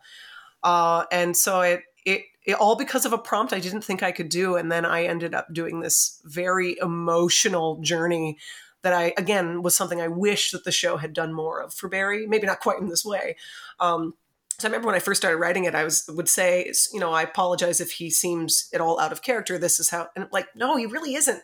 He really isn't out of character. And I don't think I really got it till I was a few chapters in. And I'm like, no, this could totally be Barry in this place. The show just didn't let him explore all that really, really harsh emotional trauma. They did a better job after his dad died of kind of touching on some of that. And also when you get to see how dark and far he can fall, when you see the version of him that's Savitar, like he is capable of being his own worst villain. So of course he could be capable of something like this.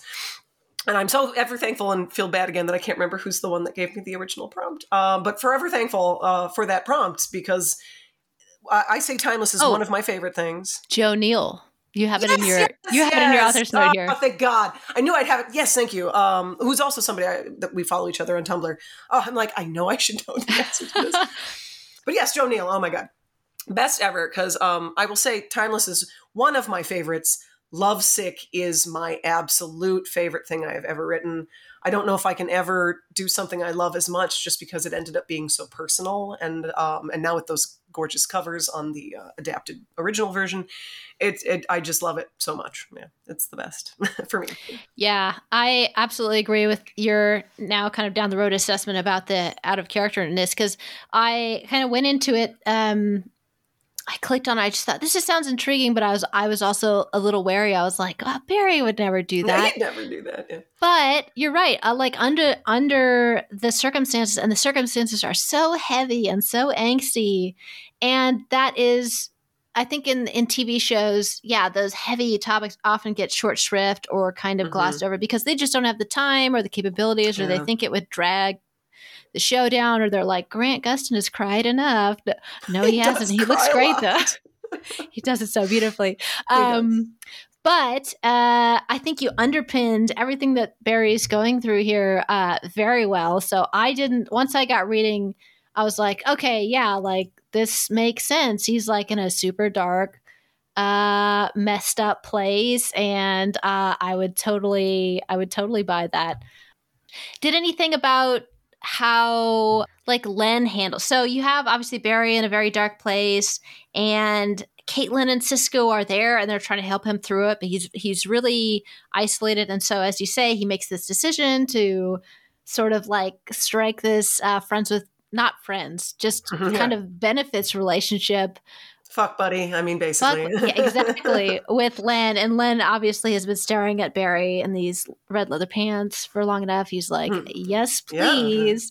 Yeah. But obviously this kind of upsets the normal sort of power dynamic between them, at least, especially in the first like 2 or 3 confrontations where Barry is absolutely determined to kind of be in control and take what he wants from Len. And we're not used to seeing Len in this kind of like vulnerable or quote unquote sort of, I don't know if unknowing victim. Like he thinks he's getting into it. Yes, he doesn't know. Was that kind of fun to like write Len in this very different kind of situation? Oh, very much so. I have this thing where whatever the most popular way a pairing fits together, I tend to like the opposite. So for example, I was a Teen Wolf fan too. I have a few Teen Wolf ones on there too. Not a lot, just because it was a really tough fandom to be popular in or stay in. Steric, which is one of the most popular things of literally all time in fandom history. I prefer when Styles is more the take charge one, or, on top to, make it, but that's just what I like. So we usually think of Barry as, which is funny, you think of Barry as which I never write very strict power dynamic roles for characters. I almost always write switch characters because it fits my personality and it fits what I prefer to see. I like seeing really even relationships. Not to say you can't have a good, even, equal relationship when 2 people prefer certain positions. That's a whole personal, private thing, right? But I just have more fun when, they're constantly switching who has that full power and everything. And I especially like putting Len as the vulnerable one, because it's not what we expect and what we think. And I know some people were like, well, is it going to strictly be like this the entire fic? No. Have you read me? I switch all the time. I think it almost is perfectly even too, the amount of times, who is in what position and how they're, enjoying their sexual relationship. It's almost a perfect balanced flip between the 2 of them, which is I feel like that was really important to sort of symbolize that the flip of their personalities, and like, it just kind of fit everything. Like the fact that they're both kind of playing out of the box roles too. But no, I just really like doing that because we all have that headcanon that, Len is very picky about touch and very picky about Mm-hmm. exposing himself in any way for various reasons, whether you're the ones who have a headcanon where he's covered in scars or not. We just know that he's never really shown a lot of skin in whether it's Legends or Flash. And so like that intense vulnerability in a sexual situation and him actually being able to give into it because he trusts Barry so implicitly Mm. and shouldn't in this case. But I just had a lot of fun playing with that. I know in some cases it kind of hit readers really hard and weird because it's like you're seeing from Len's perspective and then mid-scene I'll switch to Barry's and you're seeing Barry trying to tell himself, I hate him, he deserves this, Yeah. I'm using him and it's what I'm supposed to be doing. And it's tough because like you feel that ache of, oh, but Len is totally putting everything on the line here because he could never imagine you doing that. And then that's part of the tragedy of it is, you never really know what somebody else might be going through. But it was just kind of fun to be able to play with that. And then of course have it blow up in both their faces eventually. Oh man. Yeah, it's absolutely like that kind of I probably overuse this term dramatic irony, but where you know more than the character does. And so you're having to watch Len go through all this. And you're right, it's like an implicit trust. Like he doesn't actually know Barry well enough to trust him, but he knows he just has this idea of who Barry is for good reason. But he just like kind of assumes that like Barry would, yeah, this is just like not even in the realm of possibility would Barry be having any kind of ill intentions that dark and that manipulative. And so, yeah, that is a hard thing to sort of watch play out. Yeah, I wanted to read this excerpt. So Barry's made this decision to sleep with Snart, blow off some steam, as he says, under all this pressure with everything kind of. There's a couple of, I think, metas that I haven't seen season 2 and 3, but I think there's a couple of metas that die that Barry takes very tough. And obviously Eddie's gone. And so Barry's dealing with sort of losses and failures as he sort of like constantly is and not feeling good enough. And it's just like, yeah, he hasn't gotten that kind of glossed over relief that the show gives him. He's just like down in the dark, kind of just dealing with these metas. And we've had a couple incidents where he was violent while trying to arrest or whatever, contain a meta. And Caitlin and Cisco have been like pretty worried about their friend, like something's not right with Barry.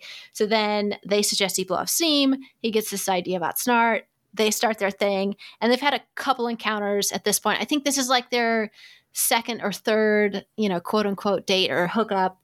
And things are going well. Things get very sexy. And then Len's phone rings. And this is absolutely not what Barry anticipated or wanted his evening to go. So I have Len answering the phone here, and I think it's Lisa is on the other end. So I'll just read for a little bit here. He noticed Snart turn back to him, though he was still on the phone. He raised his voice for Barry to hear as he shrugged helplessly and said, "I'll meet you in half an hour. On the nose, I swear. Am I ever late?" Then turned toward the windows again, muffling his words. Half an hour? That wasn't enough time. Barry spent at least 8 hours at the precinct most days, countless hours patrolling or dealing with metahumans, not to mention the time he'd lost lately trying to balance family and friends and sanity. It was as if the universe didn't want him to have even a moment to himself. One day, just one day, one single day, enjoyable from start to finish, without anything to upset the delicate tightrope walk between happiness and losing his goddamn Barry. It was Snart's voice that brought Barry back. Not the wetness of the spilled wine on his hand or the pain of the glass embedded in his skin. Oh, shit. Barry stood up straight as he stared at his bleeding palm and the mess all over the counter. I'm so sorry. I just... Had he really squeezed the glass so tightly, or had he started to vibrate and sonically shattered it? Here, give me that. Snart was suddenly there beside him, the phone gone, presumably back in his pocket. When had he hung up? Barry couldn't remember hearing anything. Snart pulled him over to the kitchen sink, and Barry followed along in a daze. My mind wandered, and he couldn't gather his thoughts. How could he explain? He was so angry at Lisa for calling and stealing Len away from him that he shattered a glass? That sounded crazy. too intense, too frightening. Relax, Barry. It's just a glass, Snart said. He turned on the faucet and let cool water run over Barry's palm as he carefully picked out the larger pieces of glass and either set them on the counter or let the barely visible ones run down the drain. It stung, and Barry hissed at the sharp pain he hadn't felt at first, but Snart's touch was gentle, practiced, one hand on his wrist to hold him steady while the other set to vigilant work. There was still a mess of glass left on the island, near the cookies, which meant those would have to be thrown. What had Barry been thinking? His thoughts felt as fractured as the shards in his skin. He needed to salvage this, needed to think. Isn't that interesting? Snart said as he brushed his thumb over Barry's palm. All of the cuts were superficial, nothing too deep that for a normal person might have needed stitches. So for Barry, the damage was already healing. Barry focused on that, clung to it, and summoned a smile. How do you think I can handle your cold gun so well? Snart nodded but didn't say anything more. He stood very close to Barry, elegant fingers continuing to smooth along Barry's wrist and palm as the water ran over their connected skin. For the most part, Snart's blue eyes watched the healing cuts in fascination, but his gaze was soft and heated at the same time whenever he looked up. Your pulse is high, he said as he thumbed Barry's wrist. It's always like that. I meant high for you. Snart smiled, but seemed curious. Must have been some violent daydream. No, Barry said too quickly. Sorry, it was just... He trailed again, which he had to stop doing. He had to organize his thoughts, or else Snart would know that he was broken, and all of this would be ruined. But he couldn't lie. Barry decided that maybe it was okay to be a little vulnerable to accomplish his goals. Not that he expected Snart to really care, but he couldn't stop the words from leaving him. It's been tough lately. Stressful. You know. I figured you're here with me. Had to be some sort of crisis in your life. Snart smirked, never ceasing the gentle swirls of his thumbs over Barry's skin. You take on the responsibility of protecting an entire city, Barry. It's understandable.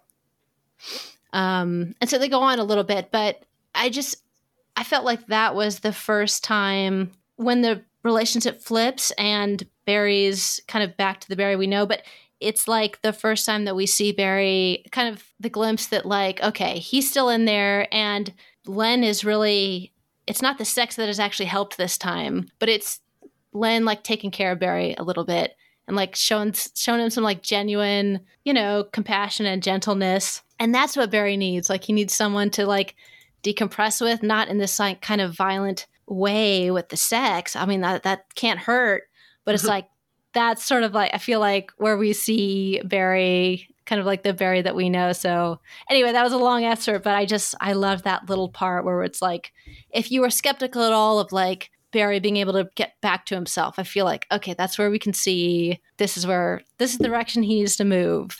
No, that good choice for that one. That's actually one of my favorite moments too. Just that the broken glass and how, you can just kind of zone out when you're in that kind of state and just lends perfect reaction to it. And the one that always sticks out to me that I always remember is, I forget exactly when in the story it happens, but it's specifically when Len says it's okay if you're not okay. And that's like one of those other things that he needs to hear more. And it's not like his friends aren't trying. It's just that sometimes you need it from a different source, for one. But then it's just like Len is somehow saying all the right things and becoming almost like this perfect therapist for what Barry needs, but not just in the connection of, having sex, but in, those little other moments. Like the other one I love besides the broken glass is when he's massaging Barry's feet. Like I always remember that one too, because it's like, this is actually true for people if you don't know, like if you're holding a lot of stress in some part of your body and you get it worked out, like with a massage, and feet can be a good one. Sometimes you just start crying. Like, it's just like, it's like this relief hits you in an emotional spot that you're like, I don't know why am I crying? And I thought, especially with Barry, since, Speedster, his feet, it's just made so much sense. Like, I love, those are some of my favorite moments in the fic, is those the quiet little moments where they could just kind of connect. That foot massage scene. I remember thinking that like, why didn't I think of a foot massage? Like, why hasn't this happened in a fic yet? Like, that's amazing. Like, it's perfect for Barry. And it isn't. I'm not. I mean, obviously, somebody correct me if I'm wrong. If they're listening and they can think of another one, but I cannot think of any other fic that I ever read that had that either. I didn't even think about it that way. And you get Lynn's like beautiful hands, like so capable. Like, amazing. I love it. The villain in this story that we get, like at first it starts I think you start to sprinkle in, actually right from the very beginning, really, the hints that there is an underlying sort of action plot that's going to that this emotional story is going to turn around, and eventually figure out that it's basically Mirror Master, correct? Yes. It's Mirror Master, and I should point out too, this was before the show had Mirror Master. So my version of Scudder is very different than how they actually eventually cast him and presented him, just so people aren't like, well, that's not how he didn't exist yet when I wrote the fic. So, I mean, he exists in the comic. So I was using comic book knowledge for my version of him. Yeah, he's very scary. Like, he's like, if you really, I hadn't, there's a lot of these villains that maybe don't get as much time in the comics, or I'm just not as well read in the comics, but I knew of Mirror Master, but I hadn't seen the episode in The Flash, and I hadn't read him. I haven't read the Flash comics. I was like, this guy's terrifying. And it's cool. I feel like you did this in some of your other fics where you have these little short kind of sections that you realize it's not explicitly said right in the first couple of sentences, but then you realize, oh, this is the villain. Like, you get these little flashes of the villains, so that you can see he's already kind of like got his claws into our characters and has plans for them that will cause some trouble later on. But do you remember how you picked Mirror Master and how that was to write this villain? Because I feel like he's one of the nastiest villains that I've read in a Flash fic. That's awesome to know. I wanted someone who hadn't been on the show yet. That was very specific. I wanted to be able to write someone who could be like all mine. And I assumed the reason they hadn't done him yet is because obviously doing the mirror stuff and some of the powers he's able to do, I'd only ever really seen it done in the cartoon versions. So yeah. I assumed it was going to be tough for them. They did pretty good with the actual Scudder in the show. He's not nearly as scary. The concept's always scary, but it depends on how people write him, whether or not he can use any reflective surface. What can he do with that? Like, I kind of wanted to make him my own version, so I liked that the show hadn't used him yet. And I thought, well, it can be such a terrifying thing. You know, the idea that he could be watching at any time. He could be anywhere. Like, yeah. So it was mostly because they hadn't used him yet. And I think he was one of the only really big Flash villains they hadn't used yet. So he seemed just like the perfect one. And then, yeah, just that idea of how it then could tie into the whole concept of Barry having an issue with handling his own negative reflection of himself. And that is something that Mirror Master absolutely can do, is he can create mirror copies of people. So it literally could have been an actual Barry eventually when it's Scudder disguised as Barry. I could have written it where he made a mirror clone. But instead I decided not to, because I figured everybody would be assuming that's what it was. Yeah. Because that's what Mirror Master is known for being able to do. So it was kind of fun to kind of pull the rug out from under and have it be different. And especially when I realized the way I had described the invisible Flash suit, which is a very, very important plot point. Yes. That they basically, Cisco, I love Cisco's genius. And it's usually prompted by whatever meta of the week, right? Mm-hmm. So, it starts where he's dealing with this meta who can literally use, I forget what they're called, the chrome something. Yeah, no. These are all real things. Like I pull things, it's pseudoscience, right? I pull things that actually exist, but then I just kind of make it up, kind of make it work the way it works. But he deals with a meta that can basically think like a chameleon, and which is what they or the camouflage is what Cisco wants to call camouflage, them. Yeah. Camouflage. But the idea that he could basically make himself invisible, so he makes a suit for Barry off of that concept, just a digital version. But to create that, it's made with millions of tiny little mirrors. And I had done that first before I decided which villain I was going to introduce. And then once I'm like, I'll use Mirror Master. And I don't remember at what point I went, I got to figure out how to get the suit and Mirror Master to work together, because it's mirrors. Like, it's perfect. I don't remember at what point that hit me. But it was just, kismet. Like it was perfect serendipity that it worked out that way. Oh, yeah. I was going to say absolutely serendipity, because one of my questions was going to be like, I also know that this one you were posting as you were going. And obviously you have your notes and strategy, but I thought it was so like, not to take away from your brilliant brain, but I love that it worked out that way, because it's such a brilliant callback to when, Barry's dealing with Camo at the beginning of the fic. And then I would probably call it, I guess, the midpoint of the story where Barry and Lynn have been sleeping together, and they kind of show up playfully to this heist that Lynn's been planning this whole time, but they're kind of in a spot where, if I remember, that Barry knows he's going to show up, but he's not really going to like arrest Lynn. He's kind of looking forward to this, like, oh, you show up in a 3-piece suit kind of, or there's something like that. So it's still sort of playful, but it turns dark very quickly. And this actually is almost exactly the midpoint for when we get to the books. The wrap up of this is where book 1 ends. Yep. So yes, it is meant to be pretty much the halfway point. Yes, and it's like the emotional kind of I don't know. There's a big swing where finally we get our real villain revealed. Like there's just been kind of this shadow of well, did they use Reverse Flash in the same way that Thanatos is used? I can't remember, but I don't know that Barry's really aware that Mirror Master is out there and been planning like he has. And so this is this big reveal during the heist. Barry's wearing this mirror suit, and it's just this great, horrifying moment where Len is like staring at Barry, and he like looks down at the suit, and he's like, Barry, and Barry looks down, and then Mirror Master takes control of the suit, and pushes Barry against a wall and all that stuff. And it's just scary. And that was after Mirror Master's also obviously emotionally manipulating the two of them, using their relationship. He knows that they've been sleeping together. And so he makes Barry think that Len's been working with Scudder. And, it's just so all the stakes are just so high. And then, yes, at the end of that kind of scene, they sort of resolve some stuff personally where Barry no longer thinks that Len is actually working with him, but he gets rid of the suit, and then he leaves, I think, Cisco to track it and pick it up. And then Scudder comes out of the mirrors, I think, and pulls the suit back in. I don't know. He pulls Barry into the mirrors in the suit. Yeah. And then into the mirror world. That's right. He tucks him into the mirror world, and it's just, it's terrible. Well, and he's basically in his underwear and as vulnerable as he possibly can be, getting the shit kicked out of him. And it's just like, you could not make him lower at this point. You could not bring him lower than where he is brought. Which is why it's a very like, oh my God, I need to read more kind of moment. That's why it felt right to kind of end book 1 in that wrap up, where it's kind of like you had that climactic moment, and then it just seems like the right spot to break it up. It was hard for me to decide how to break it up. So yeah, well, speaking of deciding, actually, let's dig into that.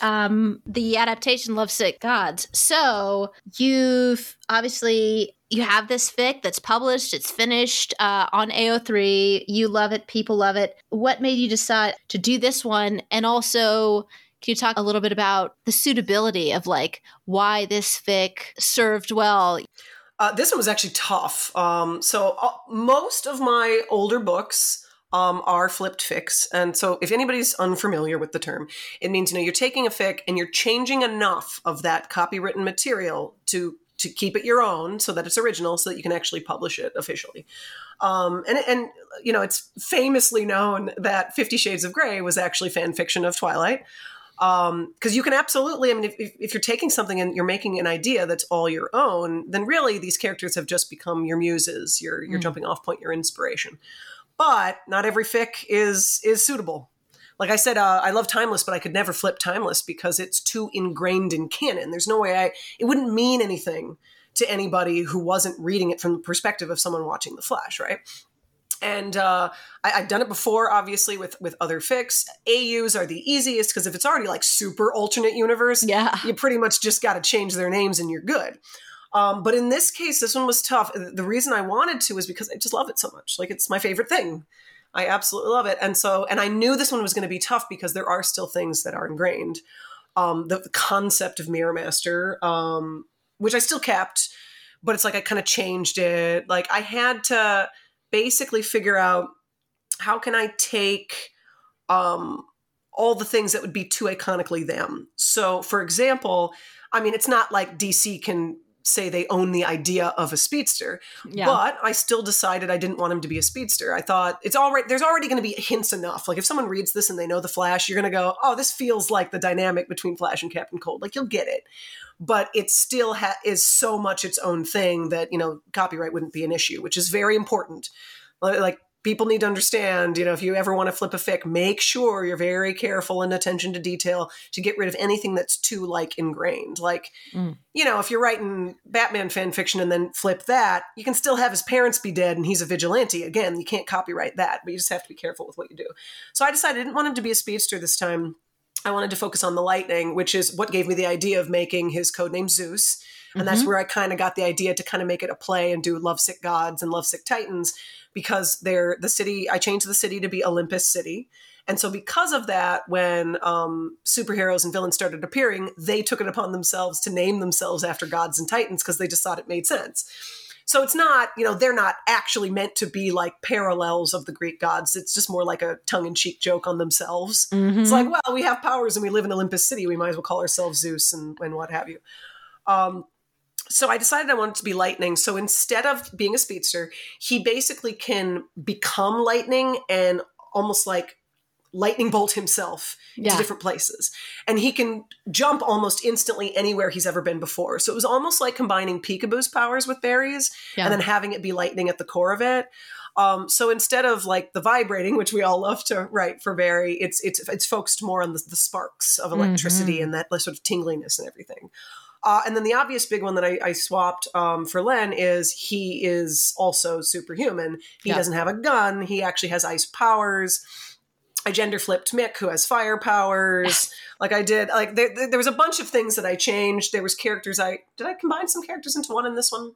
Well, yeah, because I combined Joe and Henry into one. Like there's lots of things that I changed. The dynamic's different where it's like Danny is actually, not adopted, but still has an adopted brother and sister, and still lost his mom. That was still basically you have to sit down and you have to take notes on what things have to still exist for the plot to work and what things can I or should I change so it looks less and less like the source material.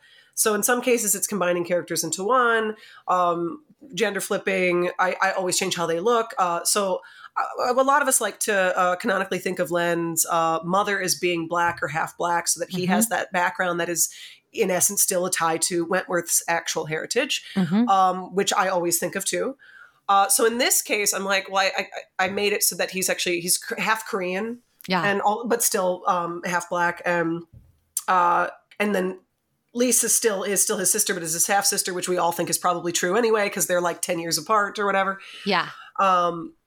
So there's lots of little things that I changed, but there were certain things that's like, okay, certain things have to stay the same, like how their relationship is. Like there's still Caitlin and Cisco as characters. Yep. Caitlin still needed to have lost her husband. That still had to be the same.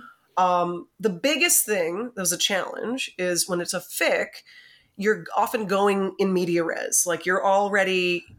my audience is aware of what has happened in the past, so I don't have to tell you, right? You can't do that when it's an original story. But the story starts under the concept that these two already know each other and already have a history. So I had to kind of tie that in. So I basically kind of took a Zoom Thawne mix of a character and just had it be like, you're still coming into this story where Danny has already experienced trauma. He's already dealt with his first big bad. He's dealt with a ton of loss. He has to still be in that bad place. And you get to see a few flashbacks of what his relationship was like with Mal, which was that same sort of, yeah, you're also a villain, but you're the fun one. I know you're not going to hurt people. We actually have an okay rapport. And the setup was that he asked him for help defeating the big bad because he's like, you're the only person I can trust who has enough power who can do this. And then Mal never showed up. Yep. And because of that, because Danny was dealing with it alone, not only was that the reason that his mother died in this version of the story rather than when he was a kid, but then Danny killed that villain, which is something he had never done before. He'd never actually killed before. And his team helped him clean it up. The public doesn't know. So it's this extra weight he's carrying around. So I had to completely change all that background, but it still had to have the same weight. It still had to kind of be similar enough. And it had to be enough where as a reader, you didn't feel like you were missing something by starting the story at a point where in essence, another book that doesn't exist has already happened, because you didn't get to see all that. You see flashbacks, you understand the things that he's gone through. But yeah, that made it a challenge.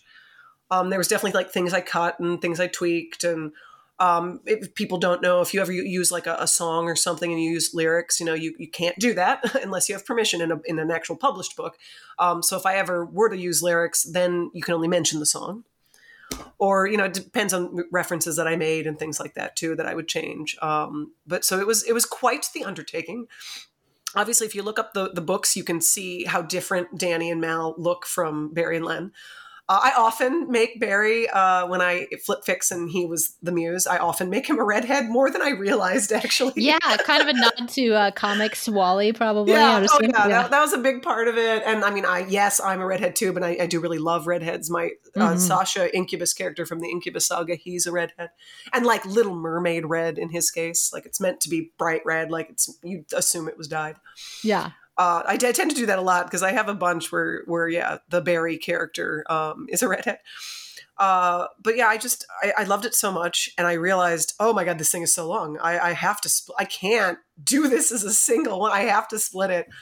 And actually, I feel bad because I'm going to forget. I also had the great pleasure of having one of my Cold Flash fan readers, who is a very talented editor, helped me edit the book version, because I wanted someone who could be able to look at it and be like, okay, this feels too much like the Flash. You should change this. Like I needed somebody, an outside perspective. And I feel bad that I'm not going to remember her name because it's been a long time since we chatted, but just like it was very helpful and really great to be able to get all that in, does this work? Does this not work? Yeah, it's amazing. Like you've answered a ton of my questions kind of all in that, but I love the dedication at the beginning is to my family of ice and lightning. Mm-hmm. Without you, none of this would be possible. So I thought that was really sweet, kind of a dedication to the fandom. Yep.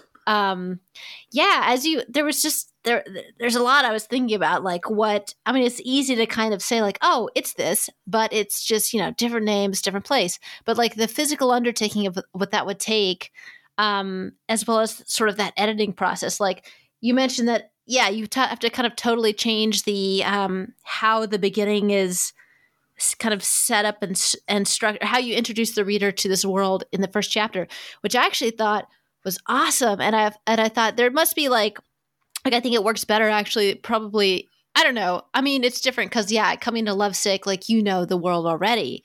But I really enjoyed that kind of like alternating POV between past and present of where Danny is now. He's like, I think he's chasing Camo, and then you flip back to where he's talking to an internal investigation, I think. Internal Affairs, yeah. Internal Affairs, thank you. An IA officer.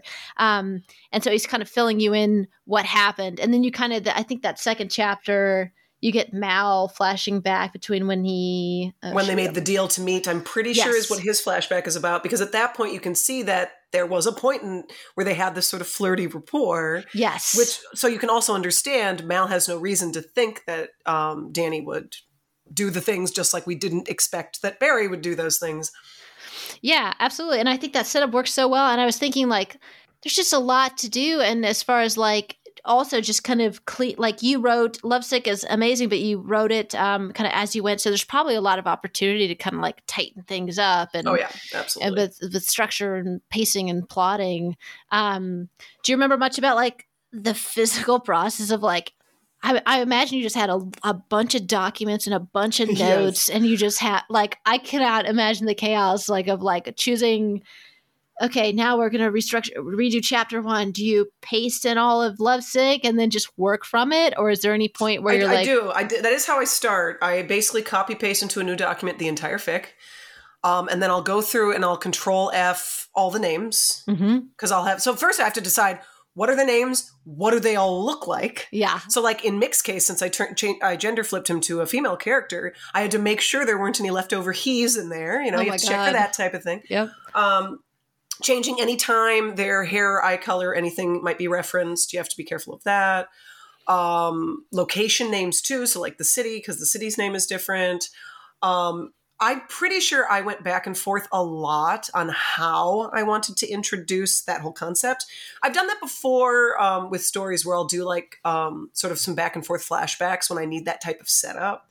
I think something similar kind of happens, and I have one Public Enemy. Public Enemy Undercover Lover, which people will actually know that one too. That's a whole other thing I could talk about, but for people who know my Public Enemy one, the original book version of that one, I actually combined Public Enemy and Absolute Matchmaker and made this weird mesh of the two of them. Oh, crazy. Because I didn't think either of them could withstand their own story once you take out all the Flash elements. But combined, I was able to make it work. That was the hardest thing I've ever done. I will never attempt something like that again. But I still love how it turned out, but that one was really tough. In this case, it was like, I definitely went back and forth, and I think I found a good pacing. I'm glad it was effective for you, because I think I found a good way of like being like, I'm still like, I still want you to.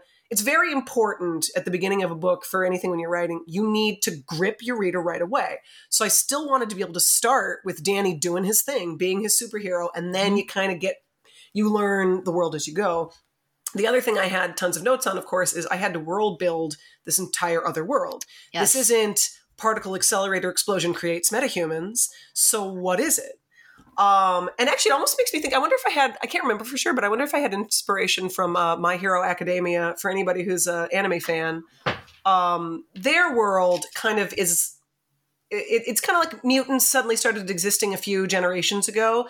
And they appear in like different, like it's different for everybody, and it appears around puberty, very, very mutant-like, very similar to that, right? I wonder if that, but in this case, the idea is that literally everyone in the world has some sort of elemental leaning. So like there are certain elements, like the obvious ones, fire, water, and then people might have certain specialties for that, but mostly it's very minimal.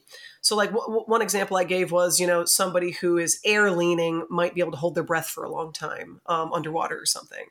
Or like it might kind of influence what your career is because you just happen to be really good with these things. Like a metals one, and metal leaning people are usually good with technology. So it's like I kind of was like tying all that in. But for most people, it's very neutral. It's very minor. And then every once in a while, there is an elemental, someone who just happens to have like this increased version of that. And there's not many of them. And most of it, I kind of play it up where, in the background, the rest of the world, that most good ones work for the government and most bad ones are kind of kiboshed, but really only in super big cities. And this is meant to be sort of a mid, it's not like a New York. It's a little bit smaller. It'd be like Minneapolis, which is, where I live near. Like, it's like, yeah, you have villains and you have a hero, but yeah, we'll just kind of leave you alone until you become a bigger threat. Yeah. And so it was fun to I had to work all that out. Like who's going to have powers, who doesn't, what is everybody's leanings? What does that mean? How does that affect the world? And then as I'm going, where can I sprinkle in moments where someone's leaning actually has a purpose? Otherwise, why did I even write it? It actually has to have a purpose. And it definitely does come up, like everybody's leanings or actual abilities is very, very important to the story as it goes. But it was a lot of fun to get to play with that. One of the big things with flipping any Flash stuff is like, if I'm not making him a speedster, how important are his powers and how does that work? Like I knew he had to be able to get places quickly because that still has plot importance. Like he eventually has to bring a pregnant woman to the hospital. So he still had to be able to do that. So that's how I came up with the idea of him sort of lightning jumping. He can use the lightning like he's teleporting basically. Oh yeah. I imagine that's kind of fun. Like where now, fan fiction gives you so much freedom, but in some ways, if you want to make them recognizable, you're relying on canon. And so that becomes sort of a constraint. So it's this kind of cool middle ground between being bound by canon and being a totally original fic. I thought that was great. So obviously you've probably got kind of a mixed audience on this. Some are familiar with the Flash, the world of the Flash, and some aren't. To us, we all know that Mal is Captain Cold and Danny, was inspired by Barry. Was that important to you that they were kind of remained close to those original characterizations, or did anything kind of end up changing that surprised you? Like that when you think of Danny and Mal, is there any, I don't know. Did they kind of grow out of their Barry and Lenness in a way to you? Or are they still pretty like closely tied to like... I picture them differently because some of the circumstances are different. Like there's enough that's changed where it still feels very separate. And it's weird if I like go back and read the fic, I'm like, wait, what things did I change? What's different? Yeah. Like I'll forget what things might have happened in one versus another sometimes. And it's like, oh yeah, but I cut this from that. And I feel like the heart of them's always still there.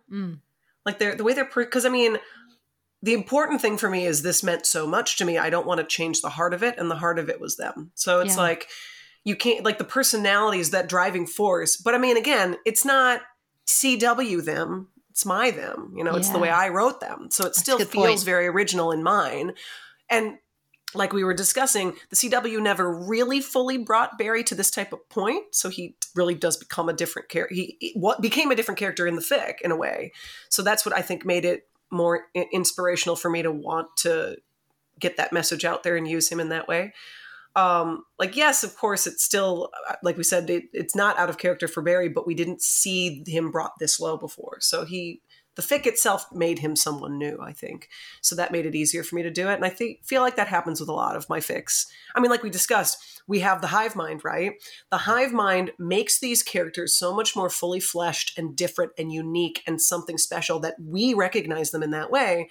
But they're already really so different than where they came from. Like we make them what's so amazing and fun to read about more than the show ever does, I think. Like we make better characters out of them always. So I feel like the heart of them is still there. Like if I read it, I still know where it's coming from, but it's different enough. Like, changing Mick into a girl. She still, I didn't change anything about her personality. She is absolutely just bad. Like she is Mick, but she is a girl. like that's all I did. I don't tweak their language. Oh, the other thing I always have to do though, is I always have to come up with different nicknames for them because it can't be Scarlet. Right.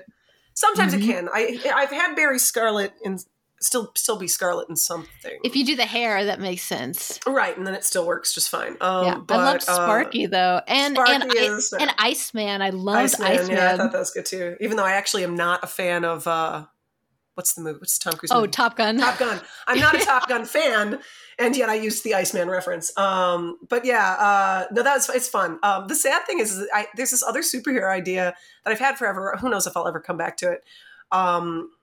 But it was going to be another Cold Flash kind of twist on one, and I was going to call it the Royal Spark. And I had this whole concept around, still this sort of lightning-based superhero, and his nickname was going to be Sparky. But then I used Sparky for this, so I'm like, well, he can't be. So I have that sorted. I don't know if I'll ever actually finish writing that one, but yeah, that's half the fun is they have to still have nicknames for each other.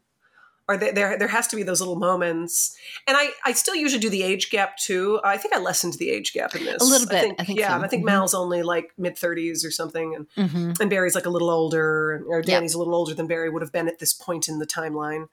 So they're a little closer in age. So then sometimes I'll keep the fact that he calls him kid. And sometimes I take it out. It depends. I think I lessened it somewhat.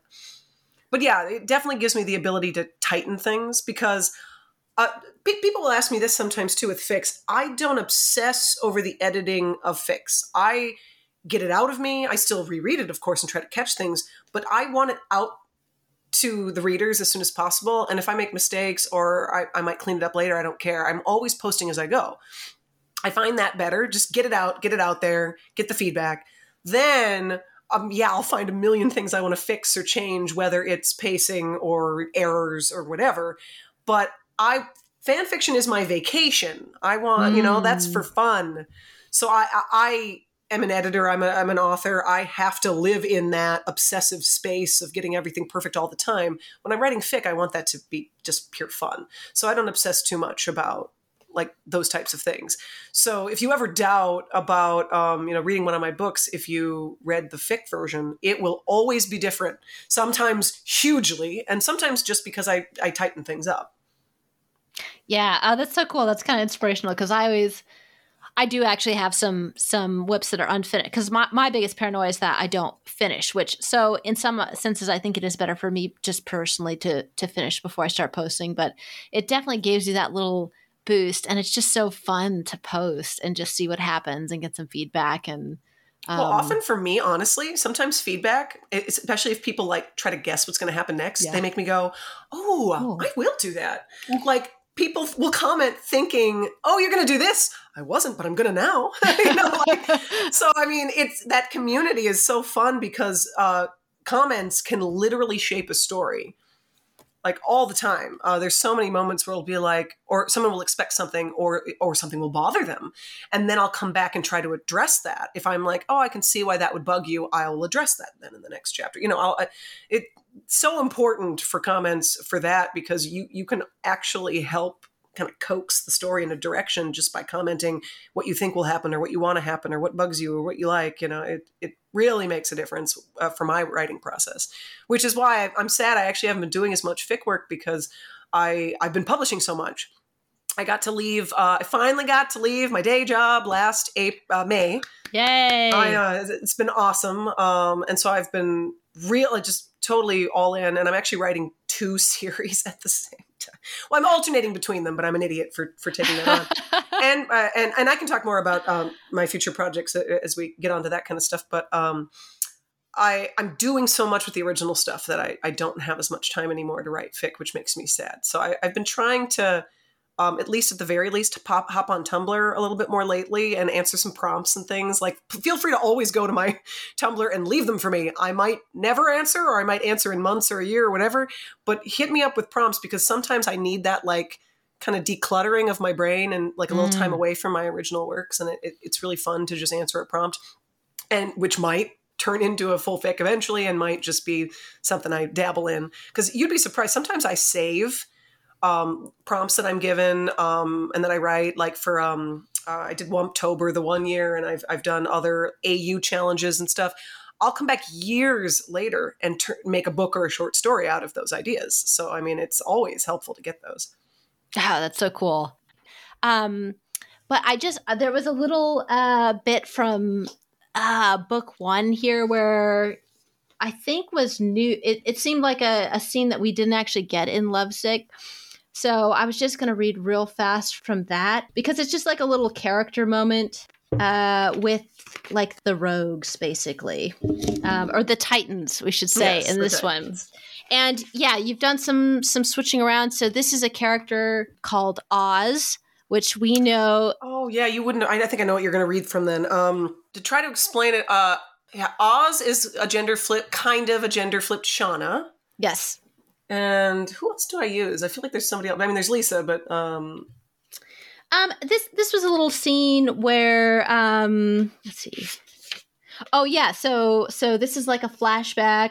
Thanatos and Zeus are like having a confrontation, and they just happen to kind of bust in on the Titans are in the middle of a heist. They're somewhere trying to steal something, and Zeus and Thanatos bust in, and they've kind of got to decide like what to do. So yes, Oz is our Shauna Bays.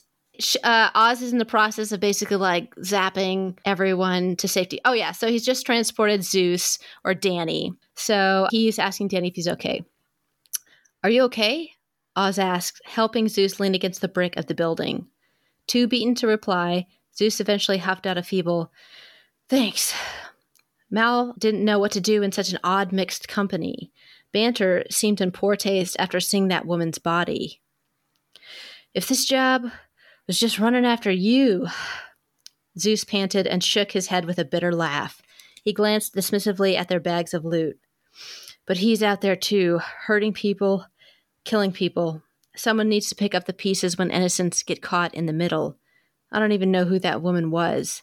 He choked out another humorless laugh, not caring that all 4 elemental titans surrounded him. Sorry if I don't feel like playing tonight, Iceman. Guess you get a free shot if you want it. Can't take on all of you. Stepping forward to take Oz's place in front of Zeus, Mal noted that the man didn't even flinch. Where'd be the fun in that, Sparky? He said and gestured that Zeus was free to go. Dom and Lucy gave no complaints. They wouldn't. But Oz stood tense, conflicted by what had happened. Zeus picked up on it when he pushed from the wall and started to trudge out of the alley. I understand them, he said to Oz. I know why they do this. But why do you? You were a medical student once, Percy. Oz still wore his mask, but Mal could tell his eyes widened. How do you know that? Zeus wore his mask, too. Mal didn't know the man's face yet, but he imagined he smiled. I'm good at solving puzzles. Your father died with mountains of debt you couldn't pay off. You were desperate. I get that. But these heists with Cho have made you enough to start over. We could use a few more good guys in this city. Any other night, Mal would have spoken up to counter that. But tonight, he couldn't find the words. Thanks for the assist. Zeus nodded at Oz, then at each of the others, and finally landed his attention on Mal, not knowing that Oz had acted alone. Almost forgot we were enemies for a minute. Taking in a deep breath, Zeus summoned enough strength to lightning jump away and was gone in a shimmer of yellow. Oz took his mask off right there in the alley and never put it on again. So I thought that was a great, we get Shauna in Lovesick, but yes. That was just another, I feel like that was a great opportunity that you took to just give a little character moment to a minor character. And it was just, it was great. I loved that. I had almost forgotten about that too. Yeah. Cause I feel like I forget his full name. It's like Oz is part of his last name. And that's nickname. He called him Percy cause that's his actual name.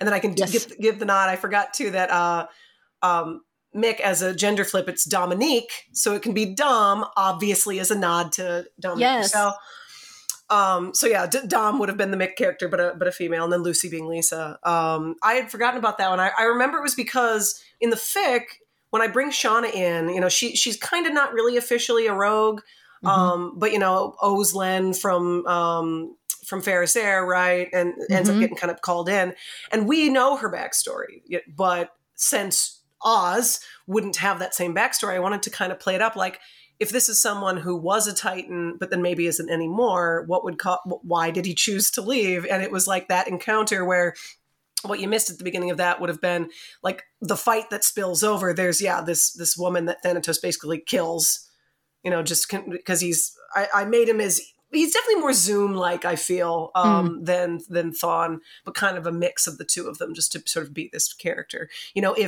If Barry actually had killed Zoom after Zoom killed his dad, it's kind of meant to be that. I just love that where it's there's something so inspiring about this hero that just that encounter is Oz just stops and he doesn't really kind of join the hero ranks.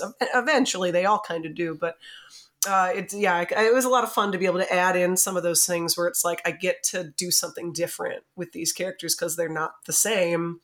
They're unique, different people. And it was fun to get to kind of play with that. Yeah, because it would be a very Barry thing to do.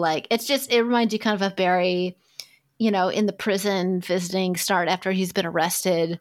In one of those episodes saying, I know there's good in you. And that's that sort of sentiment where Barry always has hope that people can turn it around and get second chances and stuff. And so even though in the present day, we have this just dark, twisted up, kind of defeated Danny and Barry, that we get to see that they do inspire these rogues or these Titans and to be better. And that's the special part about Barry is that he's so fucking good. He's just down to his little core. You're oh my God, he's such a sentimental, but he's so strong and vulnerable. I think that was the biggest thing for me, being a fan of Smallville. I loved Clark. But if I'm going to be honest about the series, Tom Welling's great, but he was a very inexperienced actor. And Grant is just a fucking amazing. Oh, I know. He's so good. He's way too good for the show. He is way too good for the show. But obviously in season 1 and 2, it's he's strong and the writing. Yeah, the writing was so strong. He did, and everybody fit into their roles so well. Yeah, just perfect, and a lot of them too good for what they were doing, I think. But But yeah, I think that really made the Flash, the season that I've seen, very special. Is like the entire fucking cast is incredible, and like what little we get of Captain Cold, like nobody could have pulled off that part like Wentworth. Like Oh, what he no, is doing with his no. voice and like everything is just like it should be silly. Like it shouldn't work. Like the lines that he has to deliver and the way and like it's so over the top, but it's like perfect somehow. And I was, as you said, Dominic Purcell playing Heatwave is like those two know each other so well. I So think their well, chemistry I is know. so good that they're just So like automatic. kind of elevate each other in their scenes together, and it's just like chef's kiss. It's amazing. Well, and what's funny, if I'm remembering correctly, wasn't Wentworth originally up for Lex for Smallville? I think he's one of the ones that he was a maybe. Like that they looked at him. I feel like I remember hearing that. It's been a long time, obviously. That's so funny because I was actually always wondering that because I just happened to read, it's really good actually. There's an RPF fic where they I know set it up. Exactly which one you're talking about. The one where Michael is like a barista and Yes. Tom comes in and because he was up for the role and then he like Superman saved him basically from getting, beaten up. Oh my God. I have totally read that. I have not read Klex type stuff in a long time or RPF in a really long time. Yeah. But I was so into it because of one of my good friends who had watched more of Smallville than I did. I haven't seen all of it. But I think that was one of the reasons that Cold Flash was so appealing because it was that dynamic again. Yeah. It's like you want them to be friends. You don't want them to be enemies. You want this to work out. But I have totally read that fic. I know which one you're talking about. That's so funny. It's an amazing fit. Like a lot of people like put down RPF and stuff. And it's like, dude, anything can be good in the right hands. And that I'll put that in the show notes actually, just since we've mentioned it. Cause I saw my bookmarks list somewhere. It's so fucking good. But yeah, I remember in that fic in particular there, Michael never ended up playing Lex, and they have Wentworth. And they have Wentworth as the one who's playing him. Yep. There probably is some real life truth to that then, because I feel like people, especially with RPF, almost get more obsessive with like real life events. It's like the ultimate canon. Well, yeah, I mean, they kind of have to, I suppose, to be able to write that because they have to know real life details to make it work. Not that I would know the difference since I don't usually know what the details are. But yeah, that is a good one. Just since we brought it up, the other one, I'm sure I might have it in my bookmarks on AO3. I can look for it or share the link with you. But one of my other favorites is this one where it's like this cheesy thing where it's like Clark is more of like a cheesy alien that comes to Earth to conquer it and mistakenly thinks that Lex is already like the president, or maybe he is the president. And basically like, it's just like, it's this ridiculous, like goofy thing where he basically has Clark has like no filter and is like, gives him a blowjob on live TV. And cause he thinks like, oh no, he's supposed to come to Earth to take it over, but he falls in love with Lex just by seeing him and decides instead I'm going to sleep with you. But I don't know why I haven't read that one. If you could find that, definitely send it my way. Cause I'm like, I've read so much Klex, but I don't think I've read. It's one of my favorites cause it's just absurd, but still like really fun. And I'm pretty sure it came up at one point a couple years ago. And I feel like I went and was able to find it on AO3. And I remember being devastated by how little comments and kudos it had. Cause I'm like, this was one of my favorites. Why doesn't it have more? So I think I bookmarked it, or if I didn't, I have it somewhere. I will look for it. Totally. We'll try and put that in the show notes for you guys. That's just the fun of comics canon, like this elevated, crazy reality where like anything can go. Like Rivka T, one of my other interviewees, she said that she got great advice one time. A fellow author had said like, it's fan fiction, just blow the budget, like do whatever the fuck you want. Like blow the budget. I like that term for it. That's really great. Yeah, I like that. Well, just a little bit. You've already talked about your original writing, so let's just talk about that a little bit, and then we'll go into our rapid fire questions. So on your original writing, how you're writing fan fiction, you knew that you wanted to go professional. Can you tell us just a little bit about like how you got into the industry, or is it tough to break into and find the resources you need? Nobody ever wants to hear this, but it is tough, and it's very much the you just have to keep trying. And I know you always hear that, but it's the truth. Mm-hmm. In my case, I mentioned Big World Network. There was this indie publisher doing things serialized, and then after something was serialized online, then we would bind them together and create them as books. And since I was part of that company's start, I was also the managing editor. So by working with them, that was when I first started getting my books published. So I did like a tester one, which is a little novella. You can't get it right now because I need to repost it. Since I left the publisher, I need to repost it as a self-published work, and I have a new cover for it, and I've just never gotten around to it. But called The Collector, and then it was Incubus. It was the Incubus Saga was what I serialized and did. So all of those that I did with Big World Network, I have since republished second editions under myself because I left them, but that helped me sort of start to build up a fan base and start to do things. But I was always working my day job, so it was hard for me to really take off. And I knew my husband and I kind of set up this plan for how we were going. Like, he needed to be able to be making enough money at his job that it wouldn't matter if I quit mine and wasn't making a lot as an author. And so we had this like 3-year plan basically that finally came to fruition where I could actually leave my job. And knowing that was going to happen, I wanted to start branching out more. I wanted to do more than just self-publishing. I wanted to, do as much as I possibly could. That's when I created my website. That's when I got like my Facebook page up and everything. And I started by sending stuff to Dreamspinner. There's controversy around Dreamspinner. If anybody looks them up, there were some issues that they dealt with financial issues that they had gone through a few years ago. So some people might hear negative things about Dreamspinner. I've had a fantastic time with them and really love working with them. So I can only say positive stuff. But just as a caveat to that, if people look them up, a lot of my stuff is through Dreamspinner then. They are strictly like LGBTQ publisher pretty much. They have a few different imprints. So they have like a kind of like a more fantasy section. They're more mainstream. They had like pocket-sized ones for a while as well. And I have tons of stuff through them. But it was like, I had tried probably to a million different types of publishers, like bigger publishers. No, find your niche, find your audience. If you're a slash writer, find one of those publishers. Dreamspinner's one. I was trying to branch out too. So I also have a couple things published through JMS Books. That's another one that specializes in LGBTQ stuff. There's tons more. Harlequin Romance has an imprint too. I haven't sent anything to them. And Stormy, is it just Stormy Publications? I think it's Stormy Publications. I haven't used them yet because they're very strict about it being a power dynamic, like BDSM thing. And I like my switch couples. I don't tend to do that. Because I'd sent them some Public Enemy actually, and they were like, "It's too switch for us. Sorry, we need it to be a strict." Like that's just what they're known for, so that's what they do. And it's like, okay, so I might send them something then that's more along those lines at some point. But it's like, find the publisher that fits the type of thing that you write. Research. Send it in. Anytime they want money from you, run away. Don't do vanity publishers. All the money should, Neil Gaiman had a great quote about this too. All the money should be funneling to the author. There should never be a point where you are paying money. Unless you're self-publishing, and then obviously you're footing the bill for a lot of other things. Yep. But basically it's been snowballing since then. Like I said, I was finally able to quit. So I just constantly have something in the pipeline for Dreamspinner. Sometimes I'll still do things with JMS if it's not something that Dreamspinner likes. Because, they have their certain rules and things they prefer to. And then I do tons of self-publishing. It's not that hard. If people are afraid of it, it's so easy now. Like, I know Amazon's like the evilest of all companies, but they make it easy to self-publish anyway.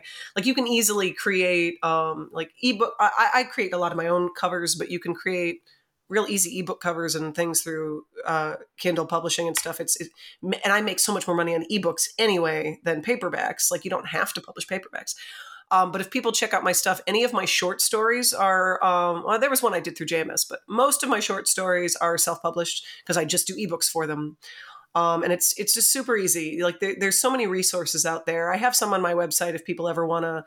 Oh, that's and great. People can, like, I have in my blog, I have like tips and various things. And I'm going to be doing more I'm finally doing TikTok, and I'm going to be doing some advice stuff on TikTok coming up in the next few weeks. So, and I always tell people if they want to poke me, bug me, go to my website, leave a comment, whatever, in any way, and want to ask about all this stuff and how I flip fix, how I went about this process and want more details or advice, I am always happy to talk about that stuff.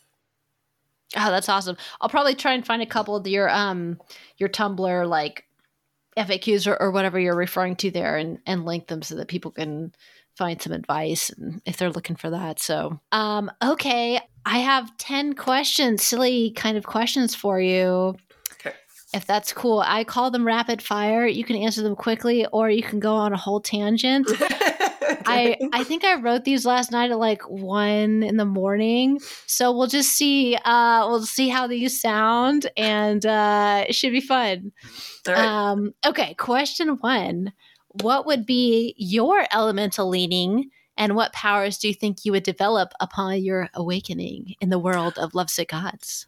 Fire. I am fire all the way, always and forever. The red hair obviously makes that pretty obvious, but yeah, I'm fire. I'm also a Leo, so sun sign, all that. So 100% fire. That's all. Would you be a hero or a titan? See, I always love the idea of flirting with being the villain. Like a lot of my cosplays tend to more so be villains like Poison Ivy and Captain Cold. But I know, like, I have a very nagging conscience, and I'd probably be a hero. Do you have any idea what your elemental name would be? I've had some before, and I'm not gonna be able to remember any of them now.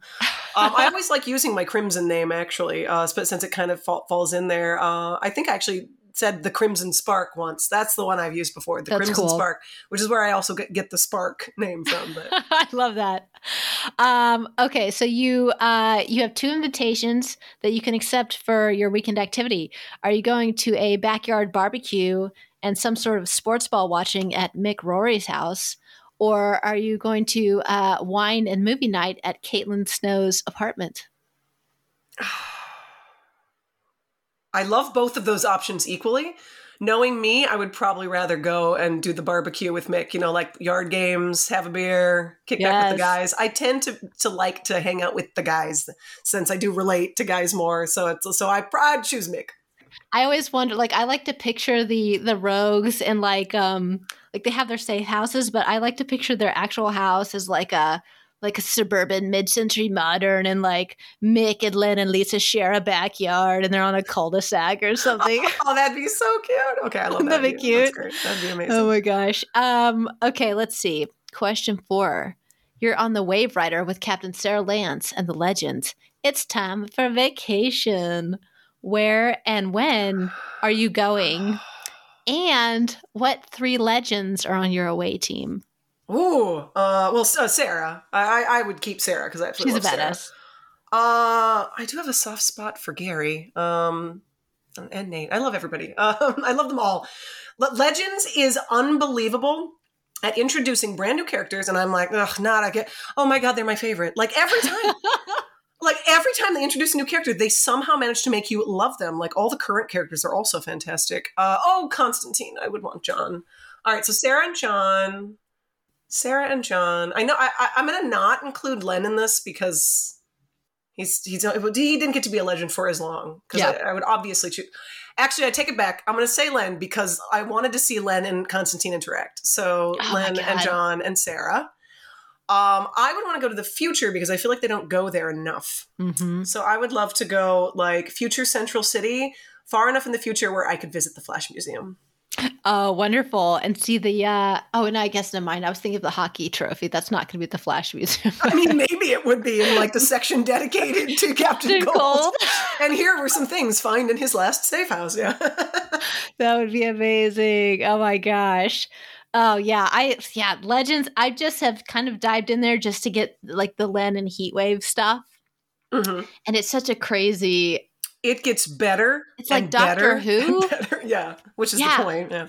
Yeah, absolutely. I was like kind of skeptical about Rip. I was like, I don't know if I like Rip. Like he's okay. He's meant to be a little bit, kind of a dick. So how far are you in Legends, out of curiosity? It's terrible because I kind of picked and chose because I wanted to get the kind of arc with how Len kind of goes through and then ends up at the Oculus. So I think I watched like 3 or 4 episodes at the beginning and like 3 or 4 episodes at the end or something. But I kind of missed the whole like Mick is Chronos arc. But basically sort of season 1-ish is all I've seen. I'm telling you, like if you... It's definitely worth just... I'm completely caught up. I'm still watching Legends, even though I'm no longer watching The Flash, because Legends is so freaking good. And they'll lose characters and new characters come in. And like I said, every time a new character joins, I love every single one of them. They have never brought on a character I didn't like. And that so cool. is so hard to do. And somehow they managed to do it. And it's always fun and it's always ridiculous. And yes, obviously, I wish there was more Len. I mean, there is, because he comes back as Leo. Doom Len, and then he comes yeah. back as Leo. Doom Len first, and then, yes, the Legion of Doom is first, but yes. Oh, that's awesome. Yeah. And just kind of elaborating on that, it seemed to be really cool that they expanded on Mick Rory so much. Like, I love Mick, and I just thought, trust me, you want to keep watching. I love this Dominic. current season, he's not on for the first time, which has been a little sad. Yeah. But he had otherwise been on, and oh my gosh, his character arc is some of the best stuff. Like, it just gets more. I just love him so. I love him more and more and more and more and more. Yeah, I feel like they really took the great opportunity, because I remember seeing some interviews with Dominic and Wentworth talking about, like, do you think your characters are villains or straight up villains? And I think initially both of them had said, oh, Heatwave's just a villain. But I was like, Dominic has so much personality and charisma. It's like, you can't just keep him as a villain. Like, he's wonderful. The best arc. Legends does some amazing things with him. And just to mention, too, they recently cast and introduced one of my favorite comic book characters, Booster Gold. And their their casting choice is so perfect, because it's like they did a race swap again. I don't want to say who it is. I want to make you look him up. And it's like, okay, so it's not going to be our blonde-haired, blue-eyed Booster. Mm-hmm. Does not matter at all. As soon as I saw who they cast, I was like, he's perfect. He's perfect. Should I look it up now or later? The sad thing is I always forget his name, but you will recognize this actor. And I just thought, oh my God, he would make such a great Booster. And there's been one episode with him, and I'm like, yep, you're perfect for Booster. I feel like you should know his face. But he is one of those people I don't know his name. He's so perfect for Booster. I was very excited. God. Donald Faison from Scrubs. Yep. Oh my God, he's so perfect. Yeah. I actually had it spoiled for me because I saw like a post on Tumblr before the episode aired. And I was like, wait, seriously? And then I looked it up, and it's like, we would have known he was playing Booster even if I hadn't had it spoiled, because the outfit he wears, like the colors, we were like, oh my God, is he being Booster? Like, it's great. He's fantastic. He was only in one episode so far because they've been on break, but oh my God. Dude, I love Booster Gold. My sister is more into the comic books than I am. And so she's reading a Blue and Gold series, which is a current series right now. So good. She said it's so good. And I was like, that's amazing. And I love Booster. Yeah. Smallville actually did one episode with Booster. They did. I remember the Smallville Booster. Yes. Yeah. I remember, I can't remember if I've seen the whole episode or just clips, but I remember thinking the actor was great. But of course, like Smallville writing, it's just like, what? Yeah. What are you guys he was doing? good. I remember liking him. And some of my favorite episodes of the Justice League cartoon are Booster episodes. Yeah. He's so wonderful. Yeah, he really is like, he reminded, did you ever see, oh my gosh, Mystery Men? Yeah, of course. Yeah. He's like basically the Captain Amazing kind of personality. Oh my God. Yes, that's perfect. Oh my gosh. Okay, let's see. Question 5. You are suddenly exposed to Rainbow Raider's lust beam. Thankfully, Barry Allen rushes you to Star Labs, but it turns out, due to hand-waving plot devices, you must satisfy your urges immediately. Who do you drag into the pipeline to bang it out? I'm so sorry about this question. Barry... You have to apologize. This is 1:30, Sarah. Barry Allen, Leonard Snart, or Leo Snart, who is also there due to hand-waving plot reasons. I could not do that to Leo, because Leo is canonically just gay, so I would feel like that's inappropriate. That's true. Whereas Len is pansexual, so I feel like it works. But honestly, Barry, not only for the vibrating, even though obviously everybody jokes about that's like the best joke ever. Barry, because I feel like he'd be more fun to make a mess of. Reduced to a quivering mess. I feel like that would be more. I feel like the hair is a big part of Grant Gustin's appeal. Oh, that's true. That's true, too. I do love the hair. Oh, my gosh. Goodness. Good choice there. This is, you might have to pull up your AO3 bookmarks list. Okay. But can you just give us either just a couple or a few must-read Cold Flash recommendations? I mean, it goes without saying to say anything that Redhead has done. Have trouble my problem is I'm so bad with titles. I'm like, I know the thing, Tumbling Together. That's it. Tumbling Together. Tumbling Together is my absolute favorite, which is a redhead one.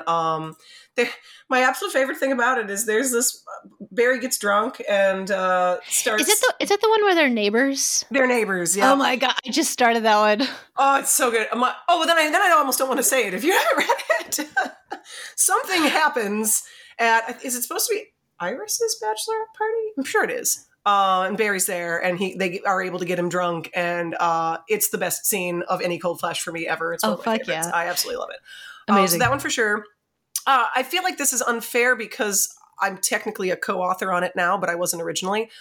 In the Wrong Kind of Light is one of my absolute favorites. So this was one where just one chapter was up, and it's one where Len, instead of being in the the Oculus happened, but it actually just sent him to an alternate timeline where we're dealing with a very evil and dark kind of version of Barry who goes by Bart. And in his world, he was married to Len, but Len died. Who to him is Leo. This was before the other Leo existed. And his obsession with Len. And it was just kind of that. And Len was still stuck here. And this fic, man, it gripped me so much. And I commented, and I became friends, real life friends as well, actually. We have met multiple times in person with the author. She's Sugary Bowl now for tagged on this one.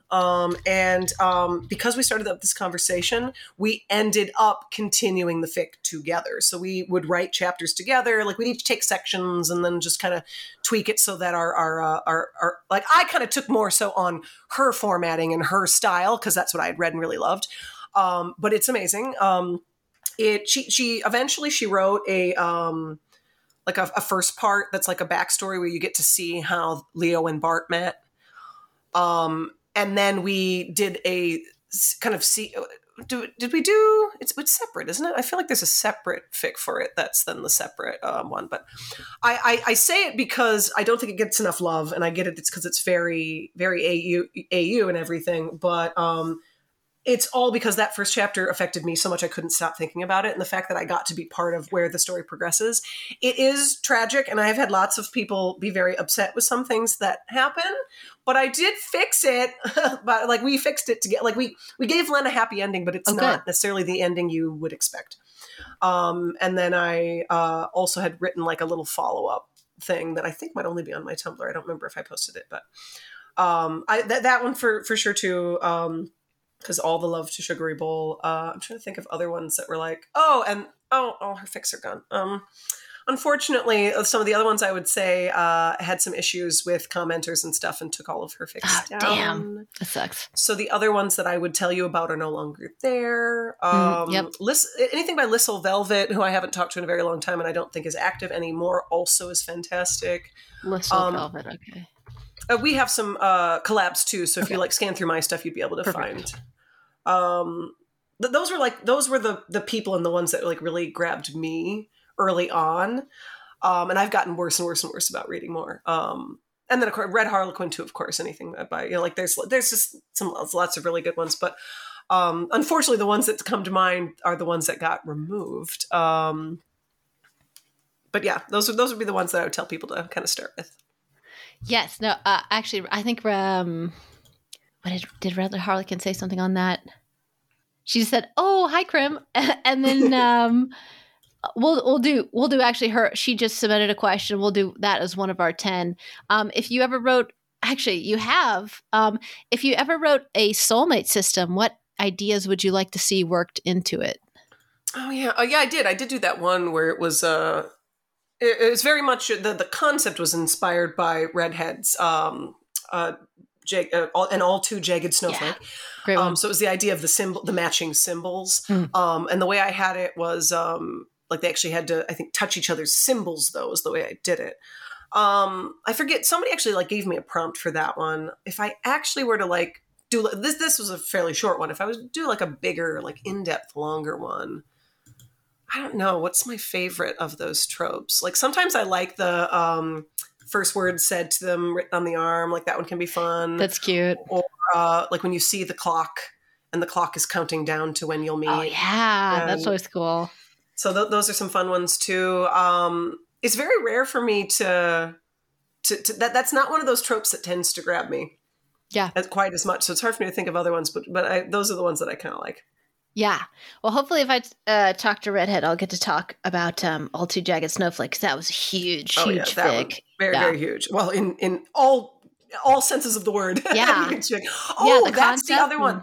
The one that I don't want to forget. I forget the name because it's a weird name, but it's another Redhead one.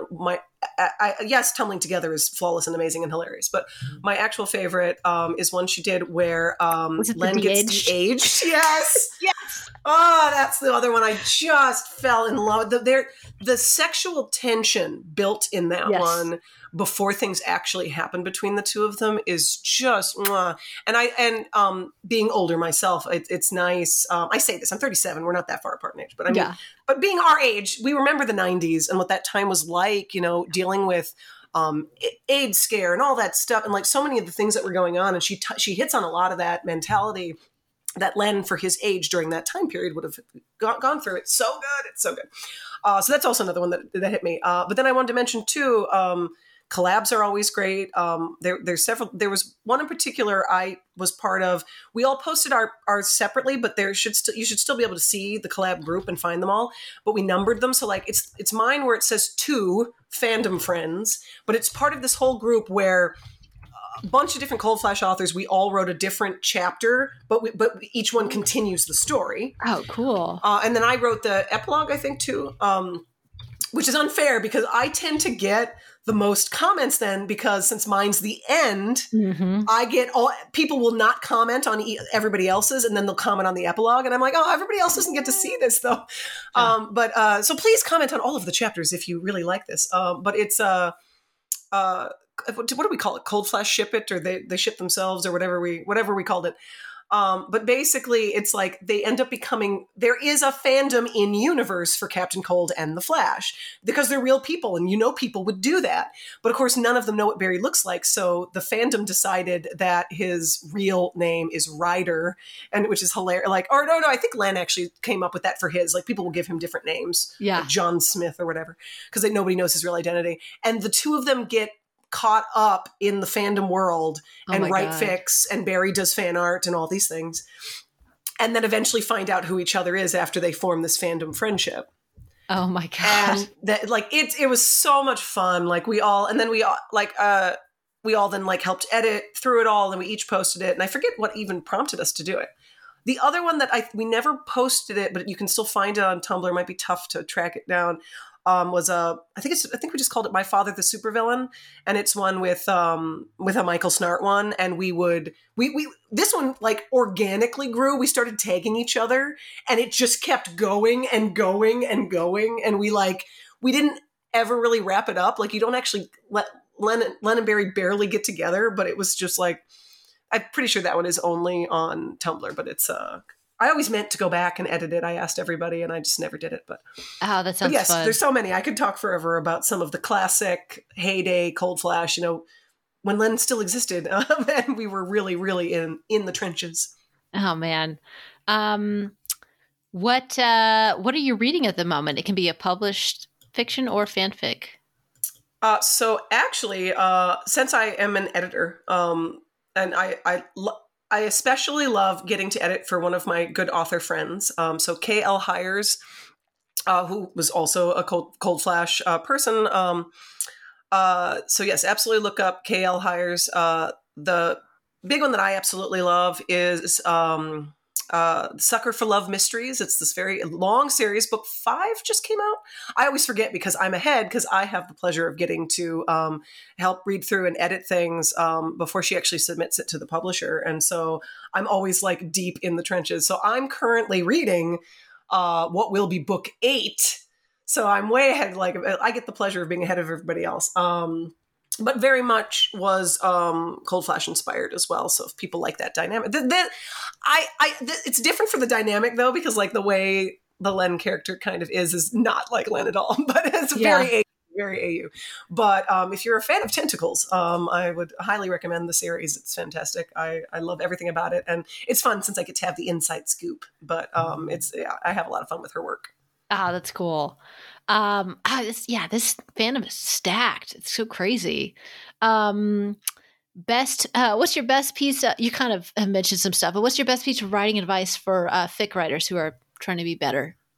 Read, obviously, read as much as possible.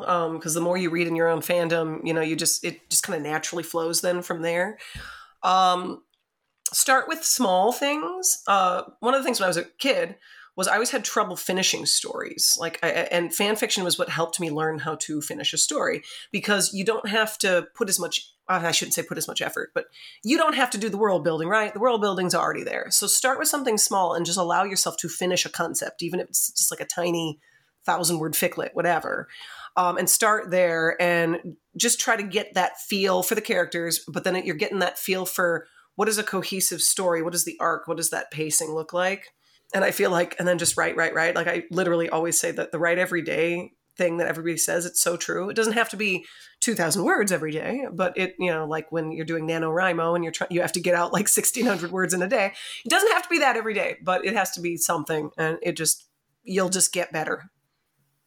Yeah, I love that. Yeah, small goals. I love it, because I feel like a lot of us start out with this giant, just crazy idea. We're like, oh, we need to do. It's like, no, just take a moment, put it out, publish it, get some kudos and some comments, get some confidence. Yeah, I love that. And let's do this last question here. It's kind of a broad one, but what does or has fan fiction done for you as a reader and or as a writer? Like, what does it mean to you? And yeah. I think I got to touch on some of that right when we started. For me, it's like fan fiction is what made me realize I wanted to be a writer. The other thing I was potentially going to pursue was acting. That was the other thing I always loved. Either way, it is a difficult industry, so I really didn't have an easy answer to what I wanted to be when I grew up, right? Either of them are very tough to break into and get any kind of success. Like I said, it taught me how to finish stories, how to conceptualize what a plot really needs to be.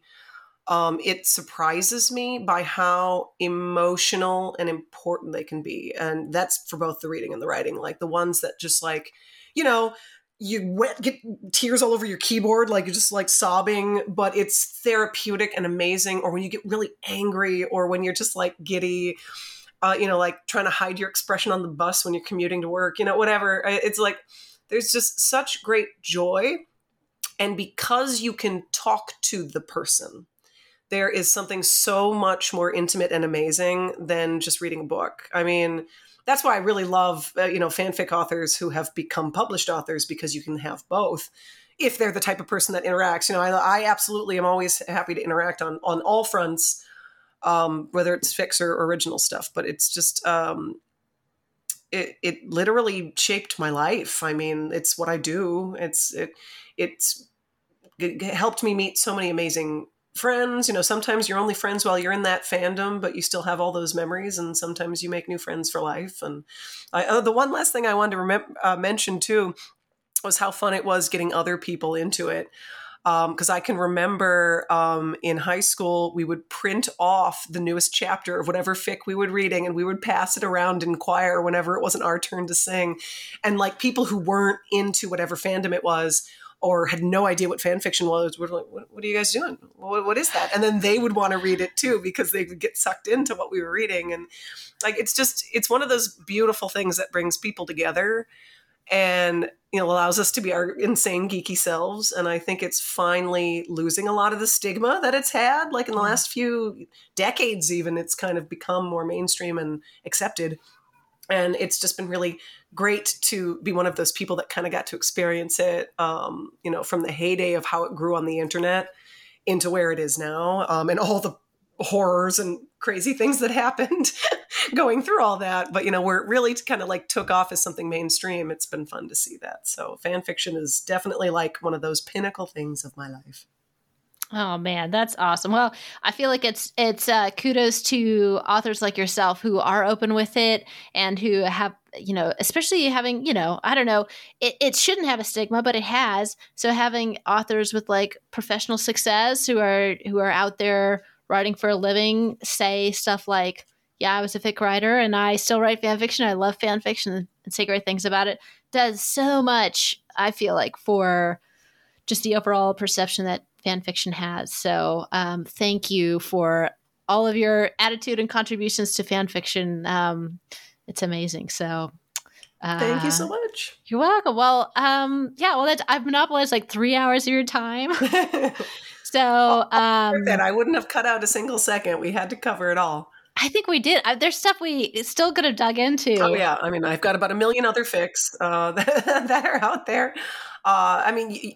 Anytime you want to talk more Cold Flash, or if we ever do like a group Cold Flash thing or something, I would absolutely love to hop back on again. Absolutely, yeah. There's some stuff in the works that for our listeners hopefully will happen. So I'll keep you guys posted. But Amanda, thank you so much for coming on and talking fanfic. We'll have all your website. You mentioned the Facebook group. That's a great place for like people who want to check out your original stuff and kind of interact with you. I've really enjoyed that. Is there anything else you want to mention about where people can find you or what they should look out for? Really, the main thing, amandamavison.com. You'll see how it's spelled. It's not spelled how it sounds. It kind of has all of my links because from there you can get to the Facebook group. You can get to my newsletter. I'm Akanichi Yobi on Instagram, which I don't post a lot. And I literally just created my TikTok account under Amanda Mavison Books, which is what I call it when I'm self-publishing. And so usually it's easy to find me because nobody else is going to have that name. I'm the only one in the United States as far as I know. That's an easy way to find me. But the Facebook group's probably the best for like regular interaction. I post Monday through Friday, something different, sometimes teasers, sometimes sexy pictures, sometimes whatever. But yeah, there's tons of places to find me. But if you Google Amanda Mavison, that'll pretty much bring everything up. And most of my books they're all on Amazon, but plenty of other places, including audio. Some that I do myself. I have a bit of a background in radio.